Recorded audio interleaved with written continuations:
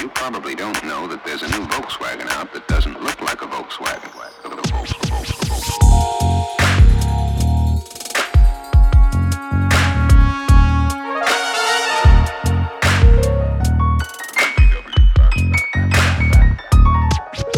It's got everything that people who like the bug like.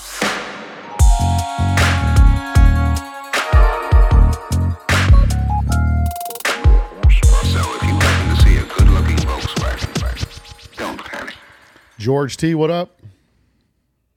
Bill T, what up? we're recording a podcast right now, George. Just a heads up. I thought we were playing it back for some reason. I don't know why. We're going. We're live. We're live now. Sound checks are over. Yeah. So anyway, I've been telling everybody we're going to do a podcast. We're going to do a roundtable podcast coming up. And I've been here for 2 weeks now. This is it, man. So George is here in the studio. We tracked him down. We usually spend our Saturdays at Cars and Coffee in the morning, and then a little bit of breakfast, some crepe action, whatever. But we got sidetracked today because some things. Double sidetracked. Yeah, we're going to get into that in just a minute. But the roundtable is going to cover various events. We're going to start from One Crazy Weekend to Octo. One Crazy Weekend, Octo, SEMA Show, the cruise that we had, Andy Finch coming in, a bunch of stuff we're going to cover. But today, what happened today was this morning as we were get together, George called me, said, hey, are we doing crepes this morning? And then yesterday, 2 weeks ago, there was a show in Boulder City, and I was walking through the diner, and this guy Chad was like, hey man, appreciate the podcast, thanks so much. And I was like, oh wow, somebody recognized me from the podcast. So we got to talk, and he's like, yeah, it's so cool. And we just somehow got talking about the bus.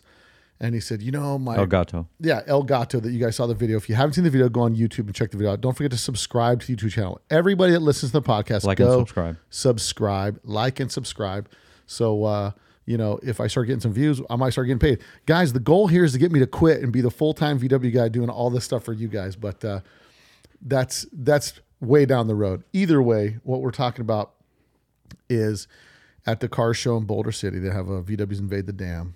Met one of the podcast listeners, and they're out of Kingman, Arizona. It's Chad and Cecil is who we met. So Chad said, I saw the bus you were doing, man. That would be super rad. Let me have my buddy Cecil come check it out. Maybe he's going to buy it. So they came over to the house after the car show. They looked at the bus because I said, yeah, I'm going to sell the bus at a fair price. So the bus was sold at a very fair price. Very fair. I bought it at a good deal. And I wanted to make sure that it went to somebody at a good price. The goal was to get it running, start it up after so many years, get it running video, but and not give it to a flipper, right? And then I just ended up not. This guy like he saw it. His buddy's like, no, it's too much work. And then as soon as his buddy said that, he was like, I'm in love with it, man. He's like, well, I'll loan you the money if you want to buy it. He's like, will you loan me the money? And so they got to talking back and forth. They said, all right, we'll come back next Saturday and pick it up. So I said, all right, cool. If you guys want it, it's yours. One of those things where it's like, I couldn't be more stoked for it to go to a listener of the podcast first. Mm-hmm. And second, a VW enthusiast that is going to build it and drive it. Like his whole goal is like, he just texted me 15 minutes ago with a picture, like just got home, got it off the trailer. It's in the driveway right now. So he's super fired up and stoked. So that makes me happy to be able to pass it on to somebody versus somebody else at the car show would have got a lead passing on off it. A good deal.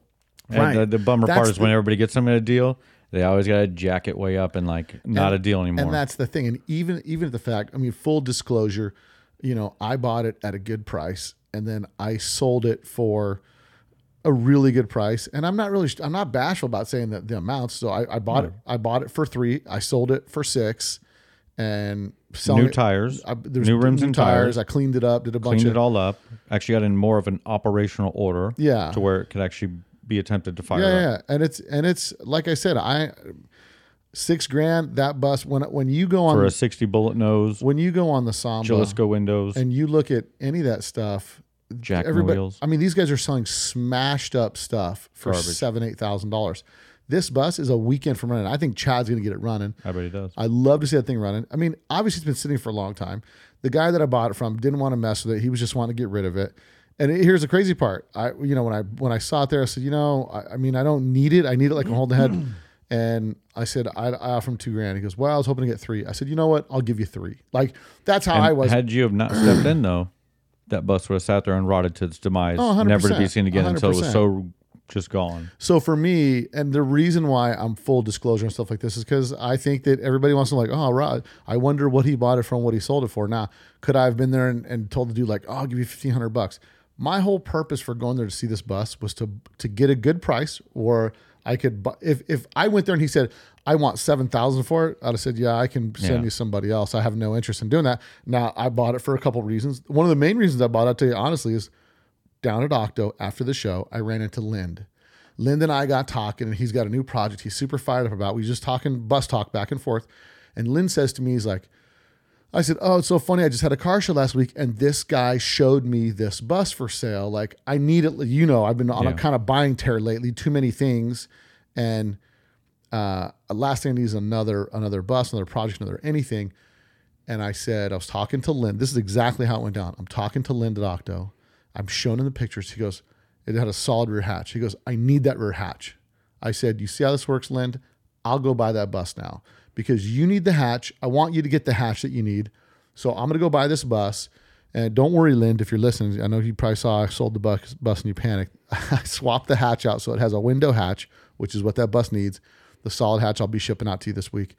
But I thought I said exactly this to Lind. I said, do you see how this works, Lind? I said, I was kind of on the fence about, I don't need to, I could leave this bus there for another year and nobody would know it's there, right? Mm-hmm. This guy's not going to go sell it. No. But I said, because you brought up to me that you need this hatch, that tells me in our world of VW stuff, I know that you need this hatch. I'm going to buy the bus so you get the hatch, and then I'll sell the bus to somebody else and give somebody a good deal. And if I make a couple bucks, that's great. I can invest more money. Time and effort. We had to go pick it up. You had to put wheels on it. You had to put tires on it because before the wheels were dead. I brought my dummies over there, but you swapped them out. You spent an entire day cleaning cat hair, and you're allergic to cat like me. I was sick for like 3 days after cleaning that thing. So it was money earned. It was money earned. It's not even that. I was able to buy a fair price. I was able to buy it and give somebody else a good deal. That's crazy because the only rust on that bus was on the front nose, which is because it was being hit with the sprinklers. Unfortunately, he had sprinklers hitting it. Otherwise, it's super dry bus. And the cool part is Chief was kind of disappointed himself for doing that because, you could tell he loved the bus. And for me, the most important thing was that bus, that it goes to someone who's going to drive it. Yeah. Like whether they build it and drive it or drive it, I'm more of a believer in. I get more excited when somebody puts it together and gets it on the road right away. So it's back to life. You know what I mean? You raising your hand as something to say, George? You just stretching? Oh, no. I'm trying to relieve the throbbing of my finger right now. Oh, George smashed his finger. We'll get into that in a minute. But So anyway, El Gato got on the road, and then we're getting ready to head over to Cars and Coffee. And then George says, hey, I was just on the freeway. I stopped and pulled over and helped Aaron Pinnell. He was broke down, lost an oil filter. So this is all at like 7:30 in the morning. And so I told George, I was like, well, let's hang tight. And because you said someone's in town from England that was going to be at Cars and Coffee. Yeah, Gordy Westcoat he's a writer for Volksworld, and he was heading over to Cars and Coffee. So unfortunately, we didn't get to see him. So I said, well, come over here. I just had to snake George over here. I said, well, he's like, we getting crepes today? I said, well, cruise over here first and help me hang out with me for a few minutes while I transfer this bus. We did a trailer transfer, did the whole deal. And then they got on the road. And while I had my trailer hooked up, we immediately it's probably about a mile from my house. We rolled down the road, picked up Aaron, and loaded him up on his trailer, and then unloaded the trailer right there so him and his buddy could take my trailer, his bus, to their house, drop it off, and then drop my trailer back off. So got them out of a pinch. And listen, the moral of the story, guys, not all superheroes wear capes, okay? Yeah. So we're gonna leave that there. But what I want to do is we're gonna bring in a guest too, because what we're gonna start talking about is first we're gonna go into One Crazy Weekend, which we're gonna talk about One Crazy Weekend. Our guest was at One Crazy Weekend. We'll get Andy Finch. He came out for One Crazy Weekend, and we'll kind of get his input on that. But George, Spike's Custom Paint and Restoration on Instagram. Yeah, you guys should follow him. Follow his Facebook page. He's Andy the Paint, Andy Finch, or Spike's Vintage Restorations. Yeah. And so we'll give Andy a buzz here, get him on the line, and then man, we're like a real show. This is high tech over here, bro. High tech. Yep. Hello, Governor. You're on the air. You're on the air. Am I? What's up? What's up, buddy? So, all right, we're welcoming Andy to the show. So, Andy, we're just talking. We're doing a round table, and we were talking about some events that happened today, but we're now moved on to talking about our experience at the One Crazy Week. And I know that you got the award for furthest traveled, which was a firm handshake by me was the award. And yeah, that's on my shelf already. That one, I've saved that one in the middle of my trophy cabinet.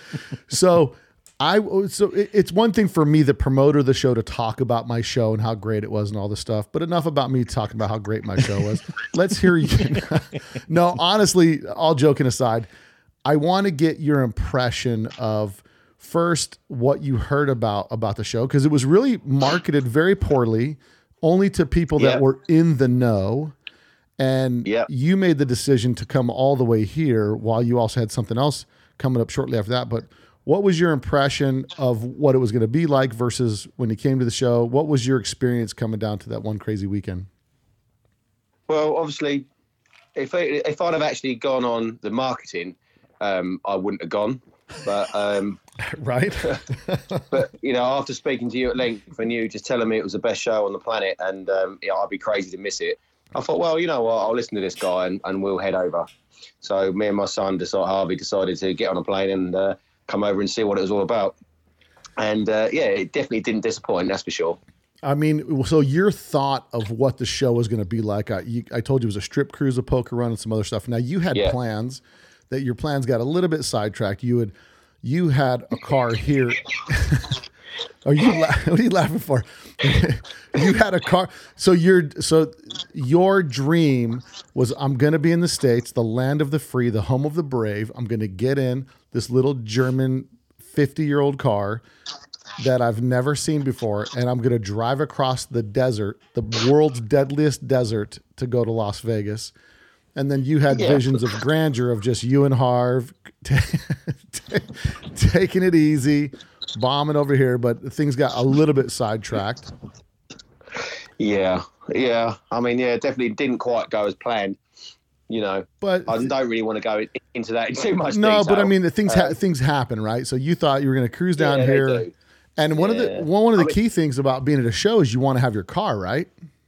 100%. I mean, I didn't want to travel halfway around the world and not have my car. The whole plan was to get my car, pick it up from LA, and obviously drive it across, as you claimed, the world's deadliest desert with my son, and then, and make it. We didn't quite make it as we planned. We did make it in the car. You did make it all the way here. A little sidetrack, a little problem. Yeah, and I spoke, obviously, whilst we were stopped, we had 130 miles to go. And I rung up my old mate Bill T and said, listen, I don't think I'm going to make it. We've got a bit of a gearbox issue.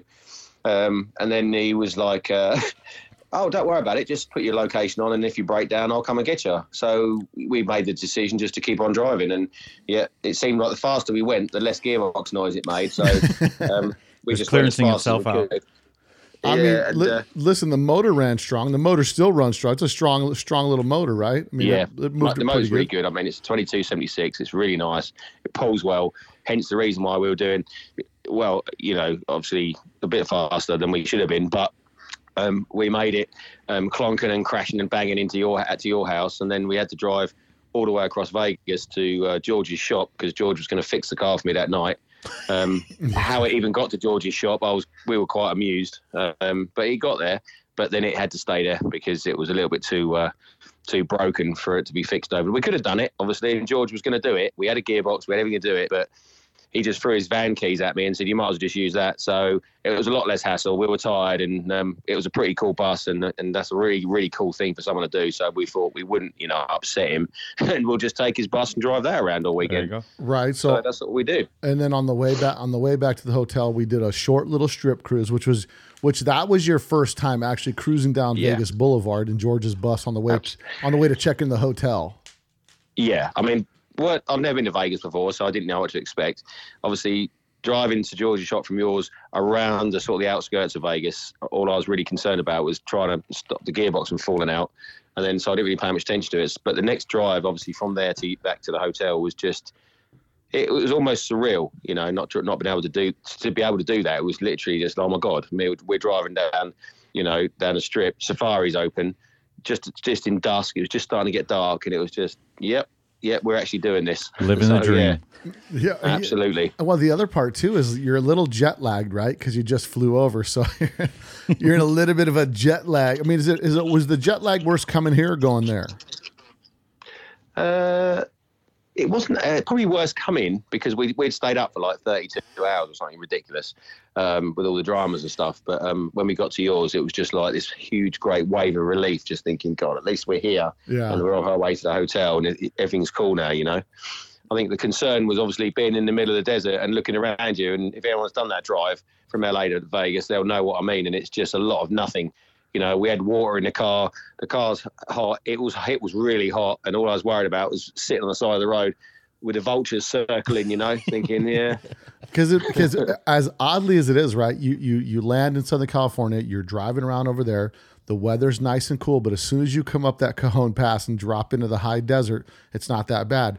And then as you come down that first hill, you start to get closer to sea level, and it starts to get a little more desolate and a little more desolate until you just see one highway going through this vast wasteland of nothing. And then it's a little bit warm too. When you guys were coming, it was still probably in low 90s, yeah. You know, when you guys were on your way here. Yeah. And I think one of the funniest things of the journey is Harvey kept burning his arm on the chrome strip on the top of on the door. Every time he put his hand, he put his hand in the car then for like a couple of minutes and then put his arm back on the window to rest his arm on it. And then he burnt his arm. He must have done it like 20 times. So it was warm. Well, that's why you carry the microfibers in the car, just to put it over the windowsill when you put your arm out there. Yeah, because I didn't think it'd be cleaning on your behalf, would it? No. Yeah. No, definitely not. So now you get down here. You had a little pickle with the car, but we suited you up. You got into another car, and then so what's your take? I mean, have you ever been to a show like that where it's at a hotel and everything's kind of on location? There's a show in Europe called Innove, which is it's all based in the town. Everyone stays at a hotel. It's, you know, quite a bit different, but it's on the same sort of, you know, it's the same sort of thing, but not obviously what you did. And so it's a really cool vibe to be able to literally walk out of the hotel and the show cars are right in front of you. And the go ahead. Go on in a big parking lot and to see so many cars there on the Friday, wasn't it? On the Friday, there was just so many cars there already. When your show doesn't officially start till the Saturday, I was just shocked, you know, to see just how many nice cars were there, you know, already. Yeah, and then what was your impression of the strip cruise that night? Was the night that you were carless at this point. George had his bus, and then you know, and then I know that, so there's the cool part is there's a connection, right? There's a connection between the two cars, right? Your Ghia and my Notchback, right? Both. Yeah. Yours was painted by Steve, built for Dennis Hyde, and mine was, and actually, if you listen to the podcast with Steve told Dennis, I'm going to use that paint color that you have on yours, but I'm going to put put a little bit of pearl and stuff on it, so they're not the exact same color, but he said, I'm going to use your paint on my Notchback. And so your Ghia was painted first. They're both the same color, but painted by the same guy, which I thought was pretty cool, right? Absolutely, yeah.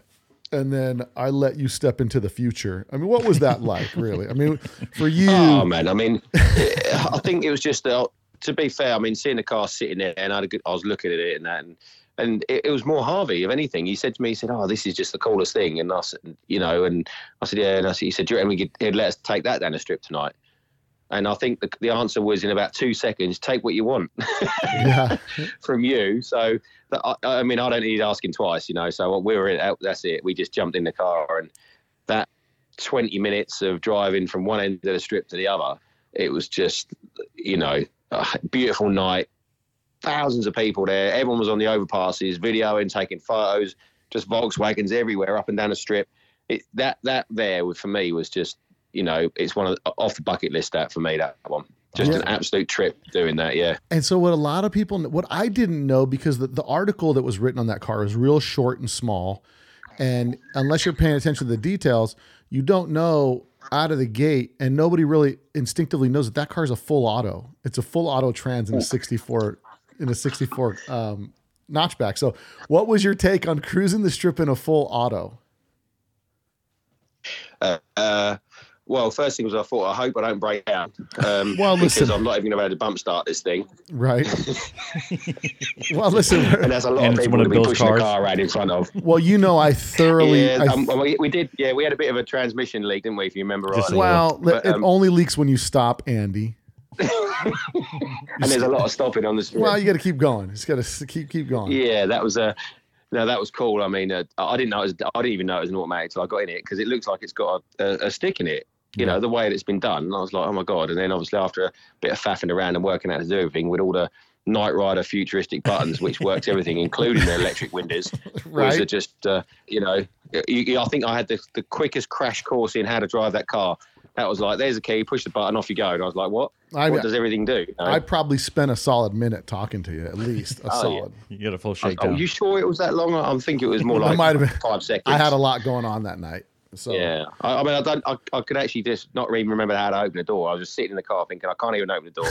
I'm glad this is a convertible because I'd be stuck in it. I wouldn't even know how to open it. It was confusing, but we know it was cool. I mean, enjoying it and doing the strip, and everyone was going mad for it. The videos, the photos, and to do that, and especially at night with all the madness going on that's in the strip, it was it was pretty special. That. Yeah, I think cruising the Las Vegas Boulevard is really one thing that's you can cruise a lot of downtown of this place and that place and whatnot, but when you're going down Las Vegas Boulevard, there's so many people that are just there doing whatever they're doing, and there's thousands of people on the sidewalk just going from hotel to hotel.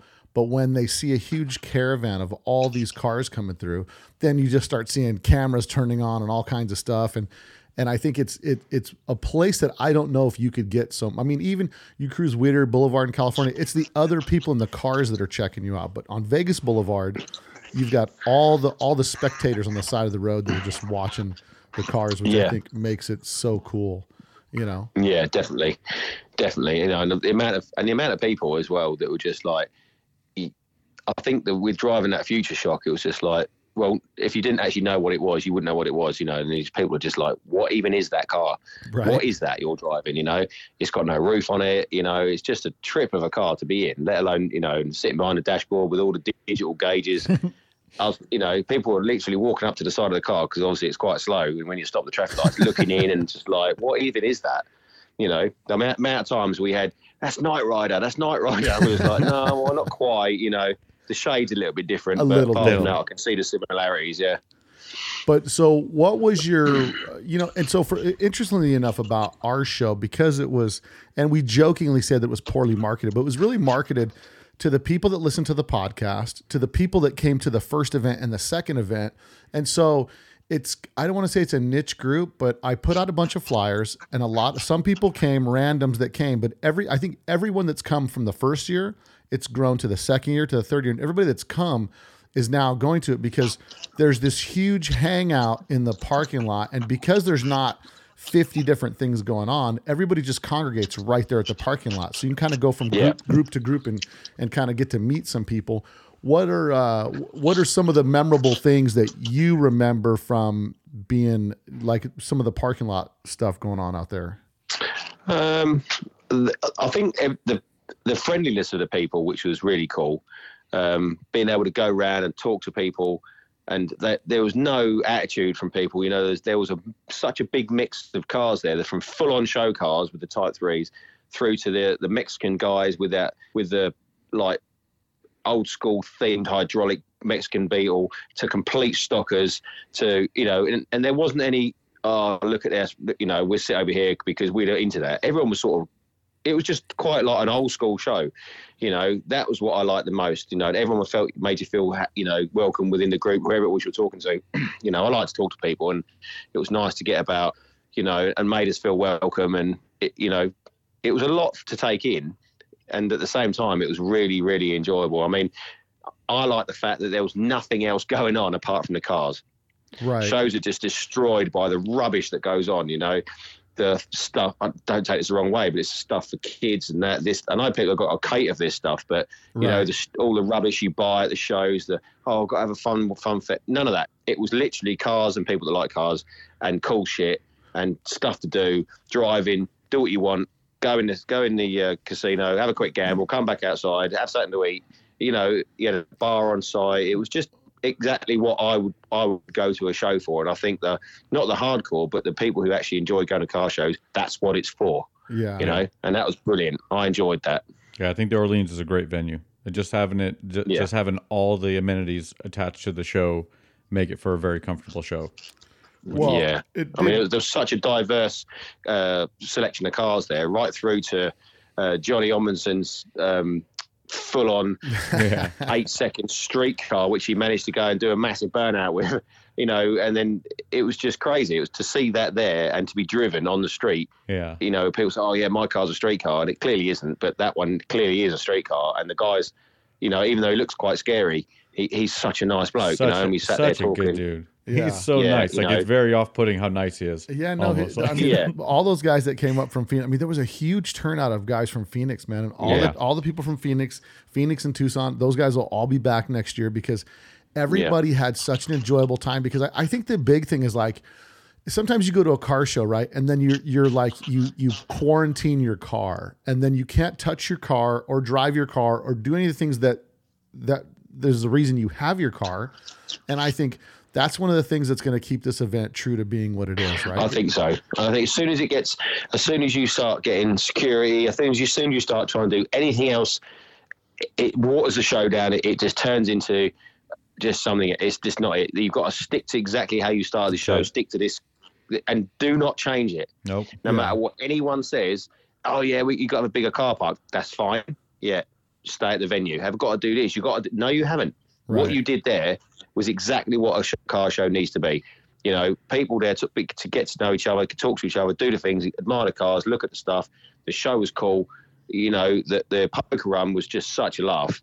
Yeah. You know, that is something that I'd never done before, and it was brilliant. You know, to actually get in your cars at the end of the day and still do something and hang out and, you know, and actually to drive the cars, not just look at them. And it was nice to see all the show cars as well out driving, doing the poker run. I mean, what did you say? There was 85 people doing it, or something like that. Out in their cars. The largest one we've had yet. It was big. And I thought, but you know, my motivation behind the poker run comes from the time that George and I did Bull Run, right? Like the best fun we ever had was being in our car for like 3 weeks almost, and just driving from from something to something, and it was like. Now we were with this misfit group of people, but being with all of these people, it was like every night it's kind of the same group. We're kind of creating some camaraderie, but we get to drive our cars, and that's what made it so fun. And it was like the reason you have your car to drive it, right? So for absolutely. Me, I think the poker run is like cool. We're all as groups cruising together to different locations, but another layer of fun is there's a chance I could win $1,500 in cash, which for me, I'm jealous that, you know, like I look at the poker run and think like, man, it looks like such a good time to be a part of because of all of, you know, the action of getting the cards, going to the different venues, checking that stuff out. So I really, I enjoy the ending of it. Everybody's lined up and I deal you your last card. And then we give away greenbacks. We're not giving you a big fake check. We're giving you cash money. 5 minutes later, you're walking away with a wad of hundreds, you know? Yeah. So, no, it was good. I mean, you know, obviously Harvey was my my co-pilot. I was driving, and obviously we're driving at night, and I had no idea where I was going. I was with a group of guys we didn't know. You know, it was just the madness of all that, and you know, it was guiding us. It's just I had never done anything like that. You know, normally you go to a show, you do whatever you got to do, and you know, each show's got their own thing. They can't all be the same. I get that, you know, but to do something to actually get to drive your cars around, and with no hassle. Do you know what I mean? There's no grief, no police around giving you ag. You know, as long as you just behave yourselves and don't drive like divs, you know, there's no reason for them to give you any sort of bother, you know, and I think that's a good thing about it, you know. I think also the fact that we break everybody up in those groups, and like you said, you don't know the guys you're with, but by the end of the poker run, you kind of know the guys you're with, you know, absolutely. Just from going to location. That's it. I think Troy, is it Troy? Yep. Yeah. Troy Story. I didn't know him. He was obviously leading the group, and he introduced me to us. We started talking, you know, and then we're really good mates already, you know. And we talk a bit on Instagram and that. And obviously, I met him when I come over a couple of weeks ago, and obviously he came out. We went and did the drive out into the desert and that. So from just doing that poker run, you know, you sort of gain some friends and some people you didn't know before. It's brilliant. I like it, and I can't wait to come back. Yeah. Yeah. Well, I mean, Go ahead. I was going to say, like, we haven't even talked about that. Like, so you did the show here, the One Crazy Weekend, and then 2 weeks later, 2 or 3 weeks later, you're coming back for SEMA show, which is pretty insane. That's right, yeah. It's coming back halfway around the world twice in a month. Now, did you hit? So my question was, did you have SEMA booked first? SEMA was booked first. SEMA was always, we were always going to SEMA. We booked that last year, way before you invited me over for your show. And to be honest, I mean, it's a bit of a That's a big extravagance. Deal. I know people think, he's taking the piss and he's this. But to be fair, you did cover pretty much most of my, and it was lovely. It was you invited me and didn't just invite me, you invited us and covered most of it. So, to be fair, that's I'll be stupid not to turn that down. You know what I mean? No, we listen. I mean, and when you didn't have a car, we got you a car. We got you. Yeah. We got you suited and booted, and the whole thing was just to come down and enjoy the experience. And I even tell people, Russell with Old Speed a couple of years ago, he just showed up with his bug and hung out, and it's the first time he'd been to a show in years. Yeah.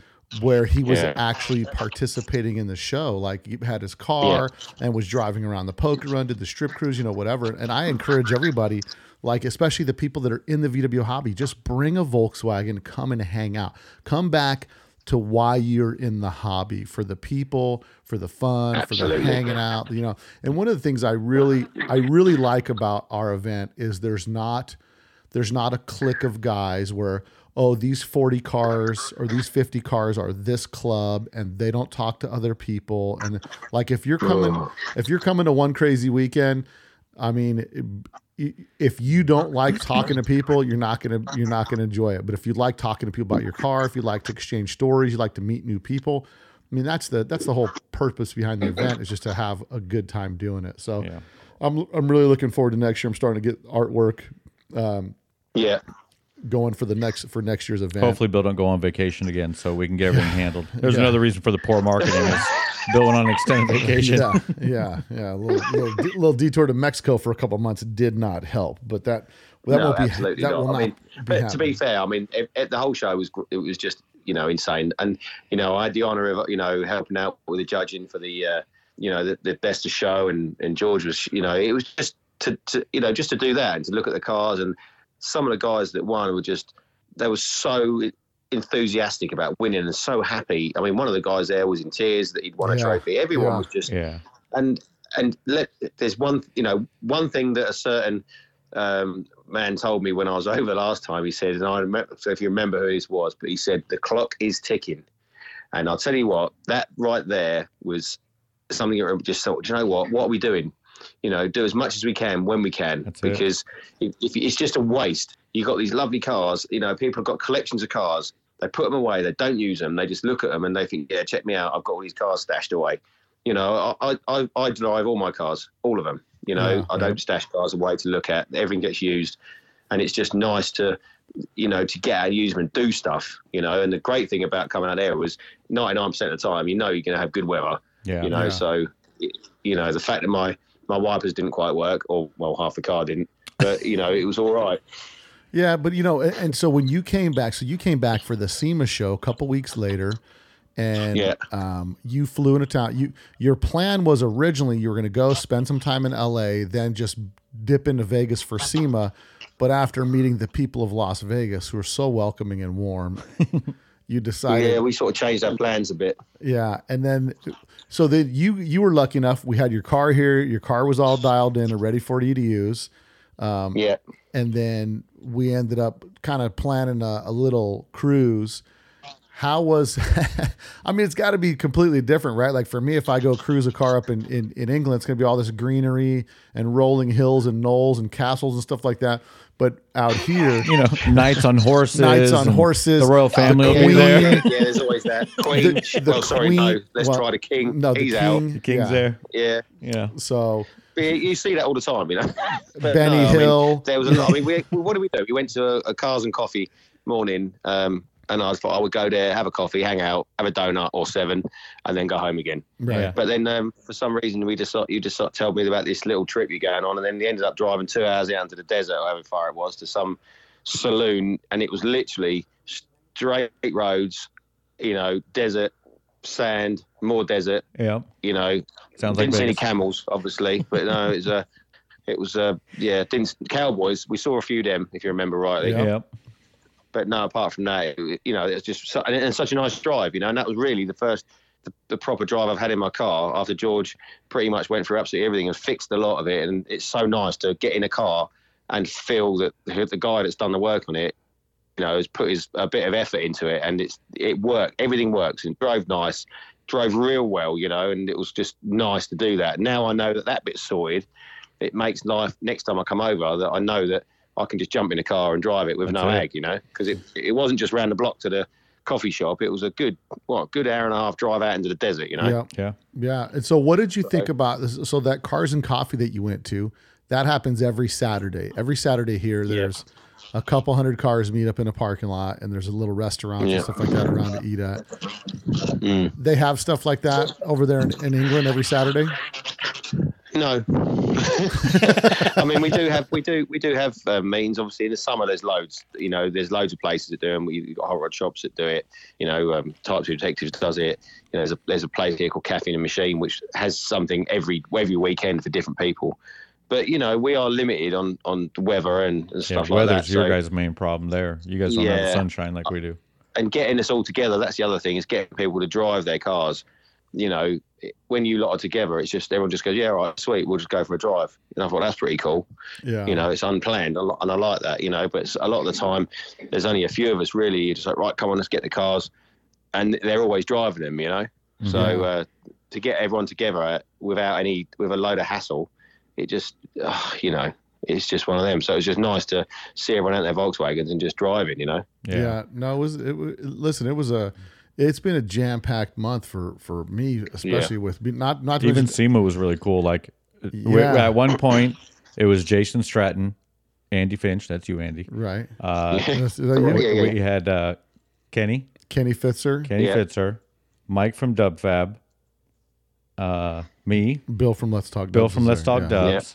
Like all these people were all congregating in one area at SEMA, just like shooting the breeze and talking to each other. Yeah. In a windy, cold environment, and nobody was going inside. Everybody sat there talking to each other. I was like, I'm glad we all met up to go talk in the outside by these two buses. Because and now I want to get your take also. So when you were down the first time and I ran you back to California, we drove by Kenny Fitzer's place and took a look at the wide body buses and all that stuff. And then, you saw a little bit on the internet. Then you got to meet Kenny face to face. Then you came back and saw him at the SEMA show. So what was the take on any feedback or anything from people on that side on over there in the UK about that bus? Do people know about that thing out there? Yeah. I mean, listen, I put a post up saying how I really like them. And I think you have to see them in the flesh to appreciate just how good they are and how different they are. But they are literally. There is no middle ground. There is so much love, so much hate for those things. Yeah. And obviously on the internet, there's just people who just can't help themselves. They have to voice their opinion no matter what. My mum always told me, if you've got nothing nice to say, then don't say anything at all. Right. But there's these people who live behind a computer screen who will just run their mouth no matter what. Because there's no recourse for what they're doing. And do you know what? So what? That these things are cool. And then there's about 1 million standard buses, 1 million lowered buses. They're the only two like that. That's and the fact that it got, I think there was a bit of maybe a 60-40 split. The more love than there was hate, because obviously it was across the board where there was not just Volkswagen guys loving them now. There's hot rod people, there's normal car people, there's new car guys thinking, yeah, that's rad. That's really cool. And then you've got the old school VW guys, who just can't stand it. There's old school, car people who can't stand it. But I just think, if they all did the same thing, it'd just be boring, wouldn't it? It goes back to the same, what we talked about, patina, shiny paint. There's a custom bus. Back in the 80s, those things would have been welcomed with open arms, Mm-hmm. Look at these rad things, But so what? It's an incredible achievement to build those buses in 8 weeks and what they are.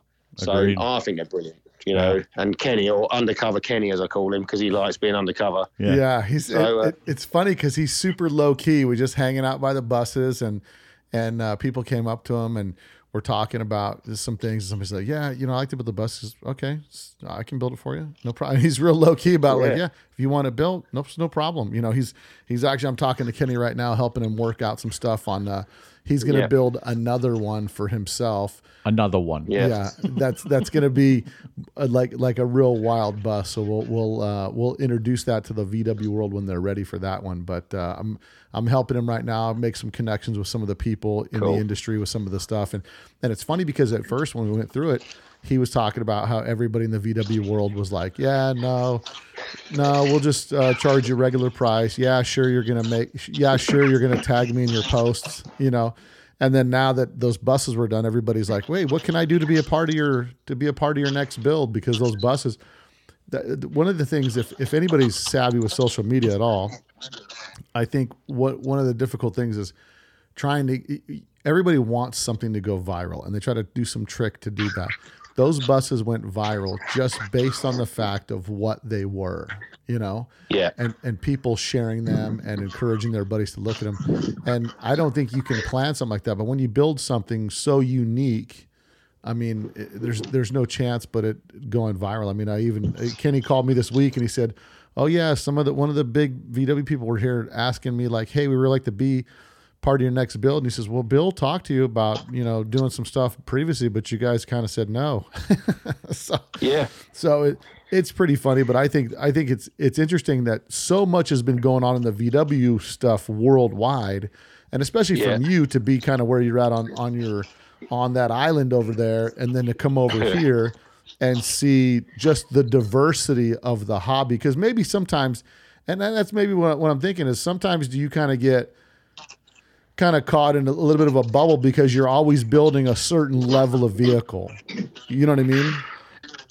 Yeah. I mean, I think it's nice to see. I mean, it's nice to see the craziness that people still want to do, you know, and coming to your show was nice because there was such a diverse, you know, crowd there. Yeah. It is good to see that. And my gear is a little bit ratty, you know, it's got a funky interior.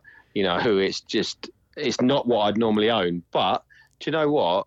No one was really paying that sort of attention to it. They weren't going, oh man, look, there's a mark here, or this is damaged. They were just looking at the car as a whole, going, yeah, that's got a cool look to it. It's got a cool stance. We like the way it looks. The engine bay's clean now. It's tidy. And I was thinking, not one person said anything about the paint. I was like, right, okay.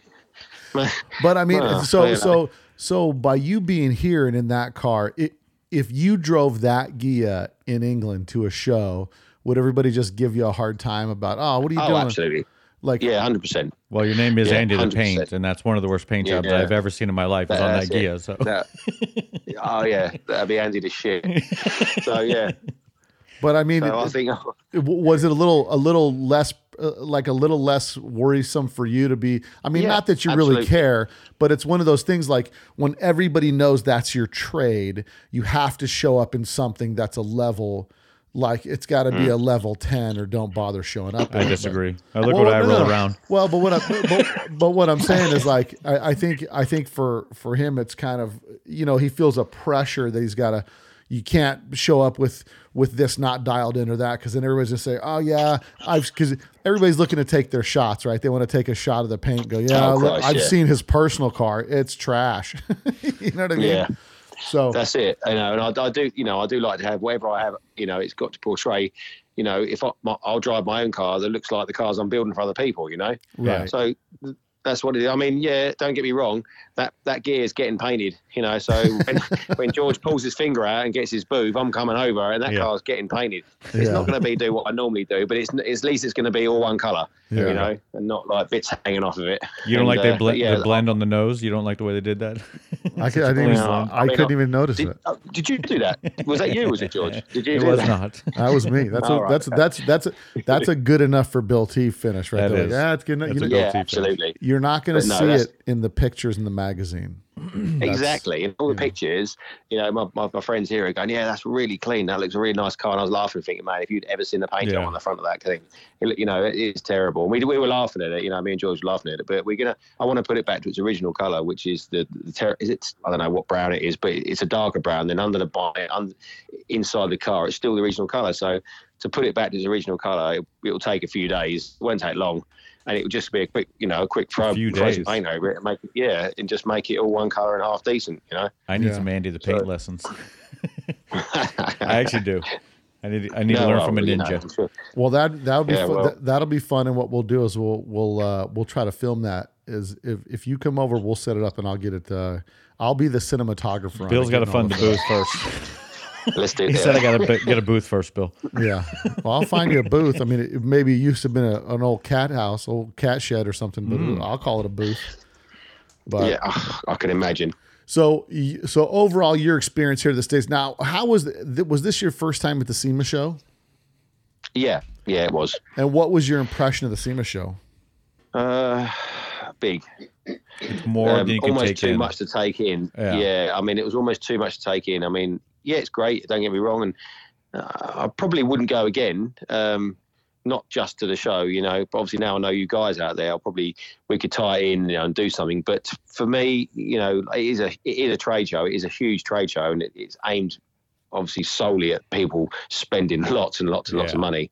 For sure. Then you've got the people displaying the cars, and to go around and look at cars is great, but it's so big, and it was even worse before George told us about the Tesla tunnels, you see. So after walking about 1,000 miles and then being told you could have just got on a Tesla underground and got there in about 2 seconds. Yeah, what'd you think? It was a bit traumatic. What did you think about the underground Teslas? What'd you think about that?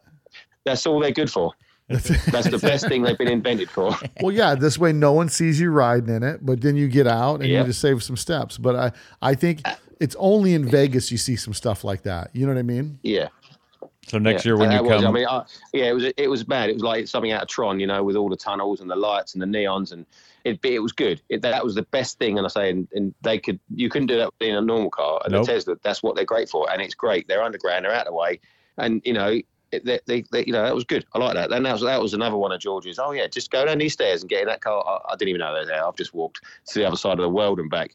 I like when I was trying to find you, said, I'm in front of a big blue truck, and I'm like looking around like there's giant trucks everywhere. Like, where the heck is he? Yeah, and they were big. Every one of them monster trucks. I actually went there thinking, when I spoke to you guys, and you said you were there, I said, yeah, I'll just bump into you. No. Yeah. I'm not going to bump into anyone, am I? Apart from people I don't know, because the place is huge. No. So eventually that's the thing that I think one of the complaints from really a lot of people, even people that have been coming for years and years, the complaint actually was that it was too big. Like it was just too much space to cover, because now they have the new West Hall and that new West Hall is another 1 million square feet of display space.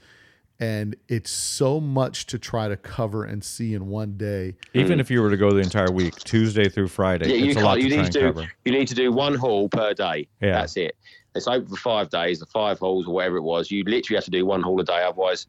And to walk around for a day looking at, I reckon in one of the halls, maybe 5% of the stuff I actually want to look at. But you had to look at everything to get to that one thing, So, it was all right. I mean, I thought about having to take in the car, having to stand there and that, but after being there, that's a lot of money to do. Probably no gain from it at all whatsoever. Yeah, you're not going to gain anything for having a car in there.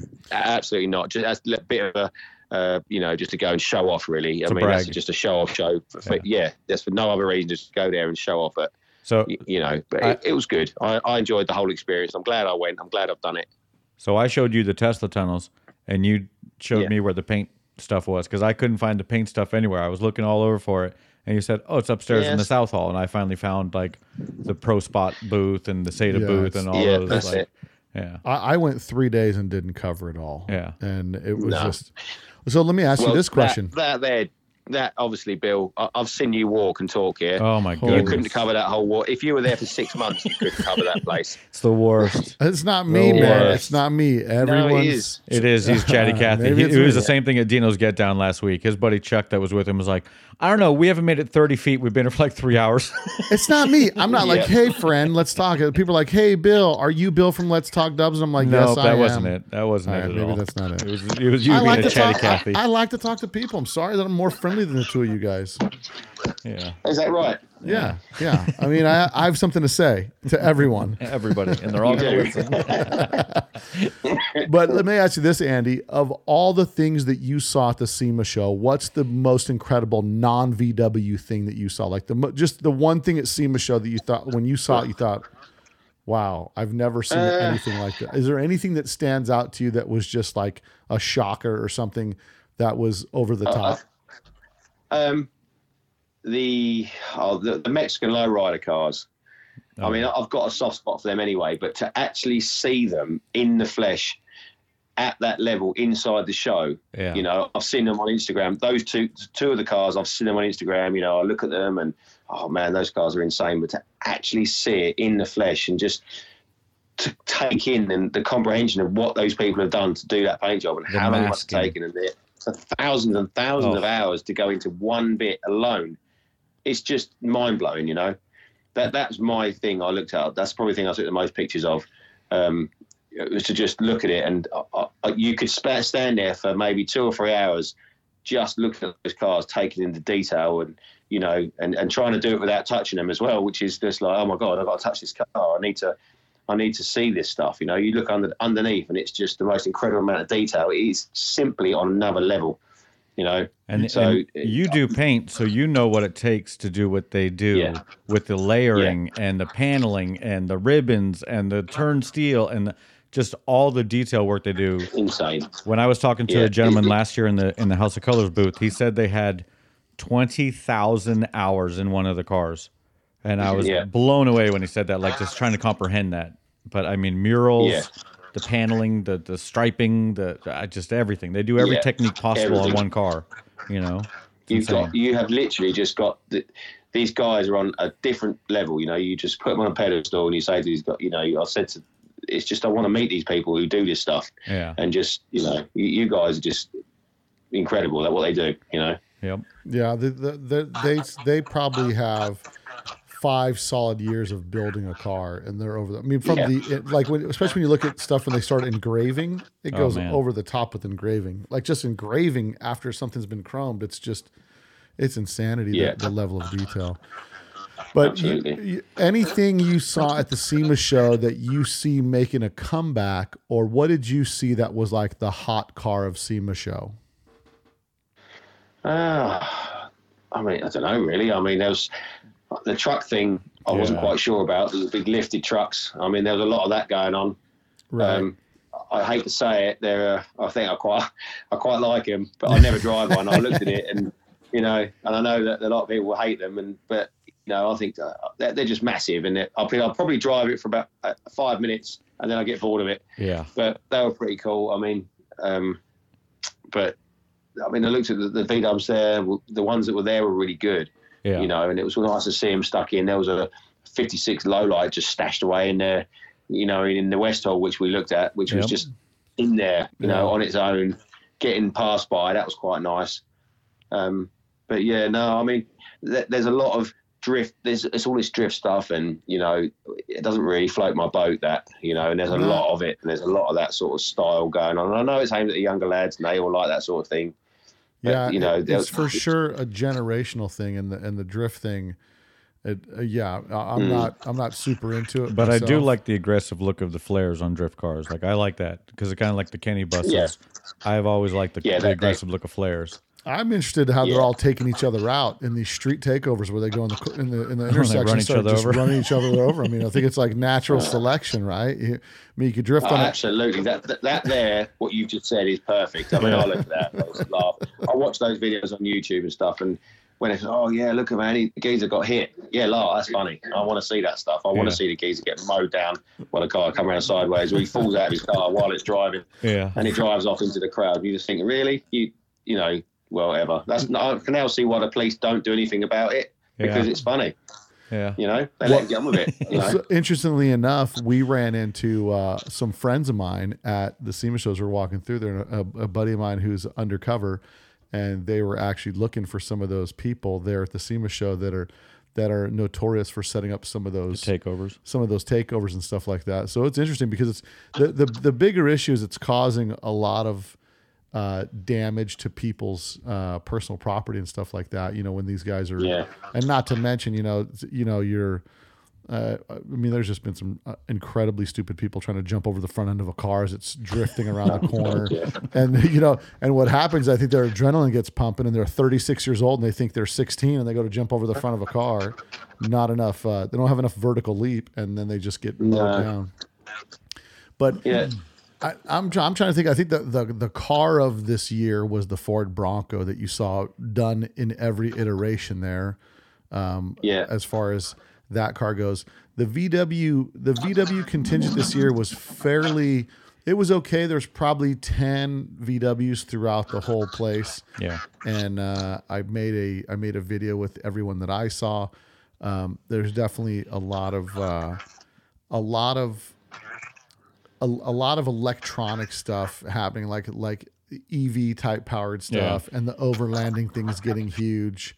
As far as, you know, people camping and living in their cars and stuff like that. Yeah, I'll see that. Electric vehicle thing, obviously, you know my feelings on that, and I don't think there wasn't anything better that could have happened to that. It was the one that caught fire in the show. Oh my! You know, luckily there wasn't any damage. There wasn't damage to anybody, and you know everyone was okay. Just let me get that straight first. But to see that being pushed out and sat in a car park and just left to burn because they didn't know what else to do with it, you know, obviously probably not the best promotion for electric vehicles. Not at all. But you know. Yeah. What do you do? And I think that's one thing that some people don't think, right? There's the visceral experience of driving a car that has a real feel to it, the rumble, the motor, the vibration of the engine parts and pieces moving versus like the electric piece. But the reality is, you know, it doesn't strike a chord with, I think, our generation, and we haven't been sold it. I think it'd be fun to drive an electric powered VW? I think it'd be a good time, you know, especially with all that torque and power. But again, I would be driving it with the intent to drive it, you know. Even the latest Gymkhana is electric. Right. You know, the one that Ken blocked us on the strip. It's an electric vehicle. But, I mean, when you say with that feel and stuff, I mean, go back to my Karmann Ghia. I mean, George would agree with me on that one. You know, with the solid engine mounts. You got a lot. You get a lot of feeling. It definitely wasn't a no electric vehicle, that one. No, and you can tell me which lifter's moving too much with how much that thing's solid mounted. I think, but it's quite cool. I quite liked it. You know, I thought to myself, that's cool. I thought that was obviously part of the gearbox braking, driving from LA to get to Vegas. No. And I can only imagine what that sounded like when it was broken. Yeah, the noise it was making. And obviously that plus the mounts were broken. And it was just like, the mounts are solid. Yeah. George then decided that he thought that I knew it had solid mounts in it, so he left him in it. And I thought, that'll be all right. And obviously after driving into the desert for like 4 hours and then coming back, we have decided that we are going to take them out of there. It's all cool it's all cool for a short drive. After that, it's it's great for light to light driving. Like light to light driving in town, because you know you're getting froggy with people and all that stuff. It's great, but when you get on the highway, it sucks. It's just that drone, that constant grinding in your ear. Yeah. And what year's your Ghia? 62. It's a 62 Ghia. Well, I'm going to look up what the paint color is on that while we're chatting. But I think I'm looking forward to coming to the Volksworld show. I haven't got my passport photographed yet, but I may go do that. I'm not surprised. Today. I may go do that today. You won't though, will you? I might. I don't know. I think something could get in my way. So let's have a bet, George. Let's have a bet. Okay, next week. By next week, I'm going to have it. Listen, I like to set goals for myself just so I can not meet those goals. Yeah. So, but man, it was great. It was great getting to meet you. And I mean, and I got to meet you. And we did a couple podcasts before we met face to face, but just kind of hanging out. Yeah. I think it validates the hobby to me of what the hobby's all about, right? It's about the core people. And just guys that are really into it, because there's a lot of us that are born and bred in this hobby, right? It's our first car because we're pissed broke and we can't afford anything.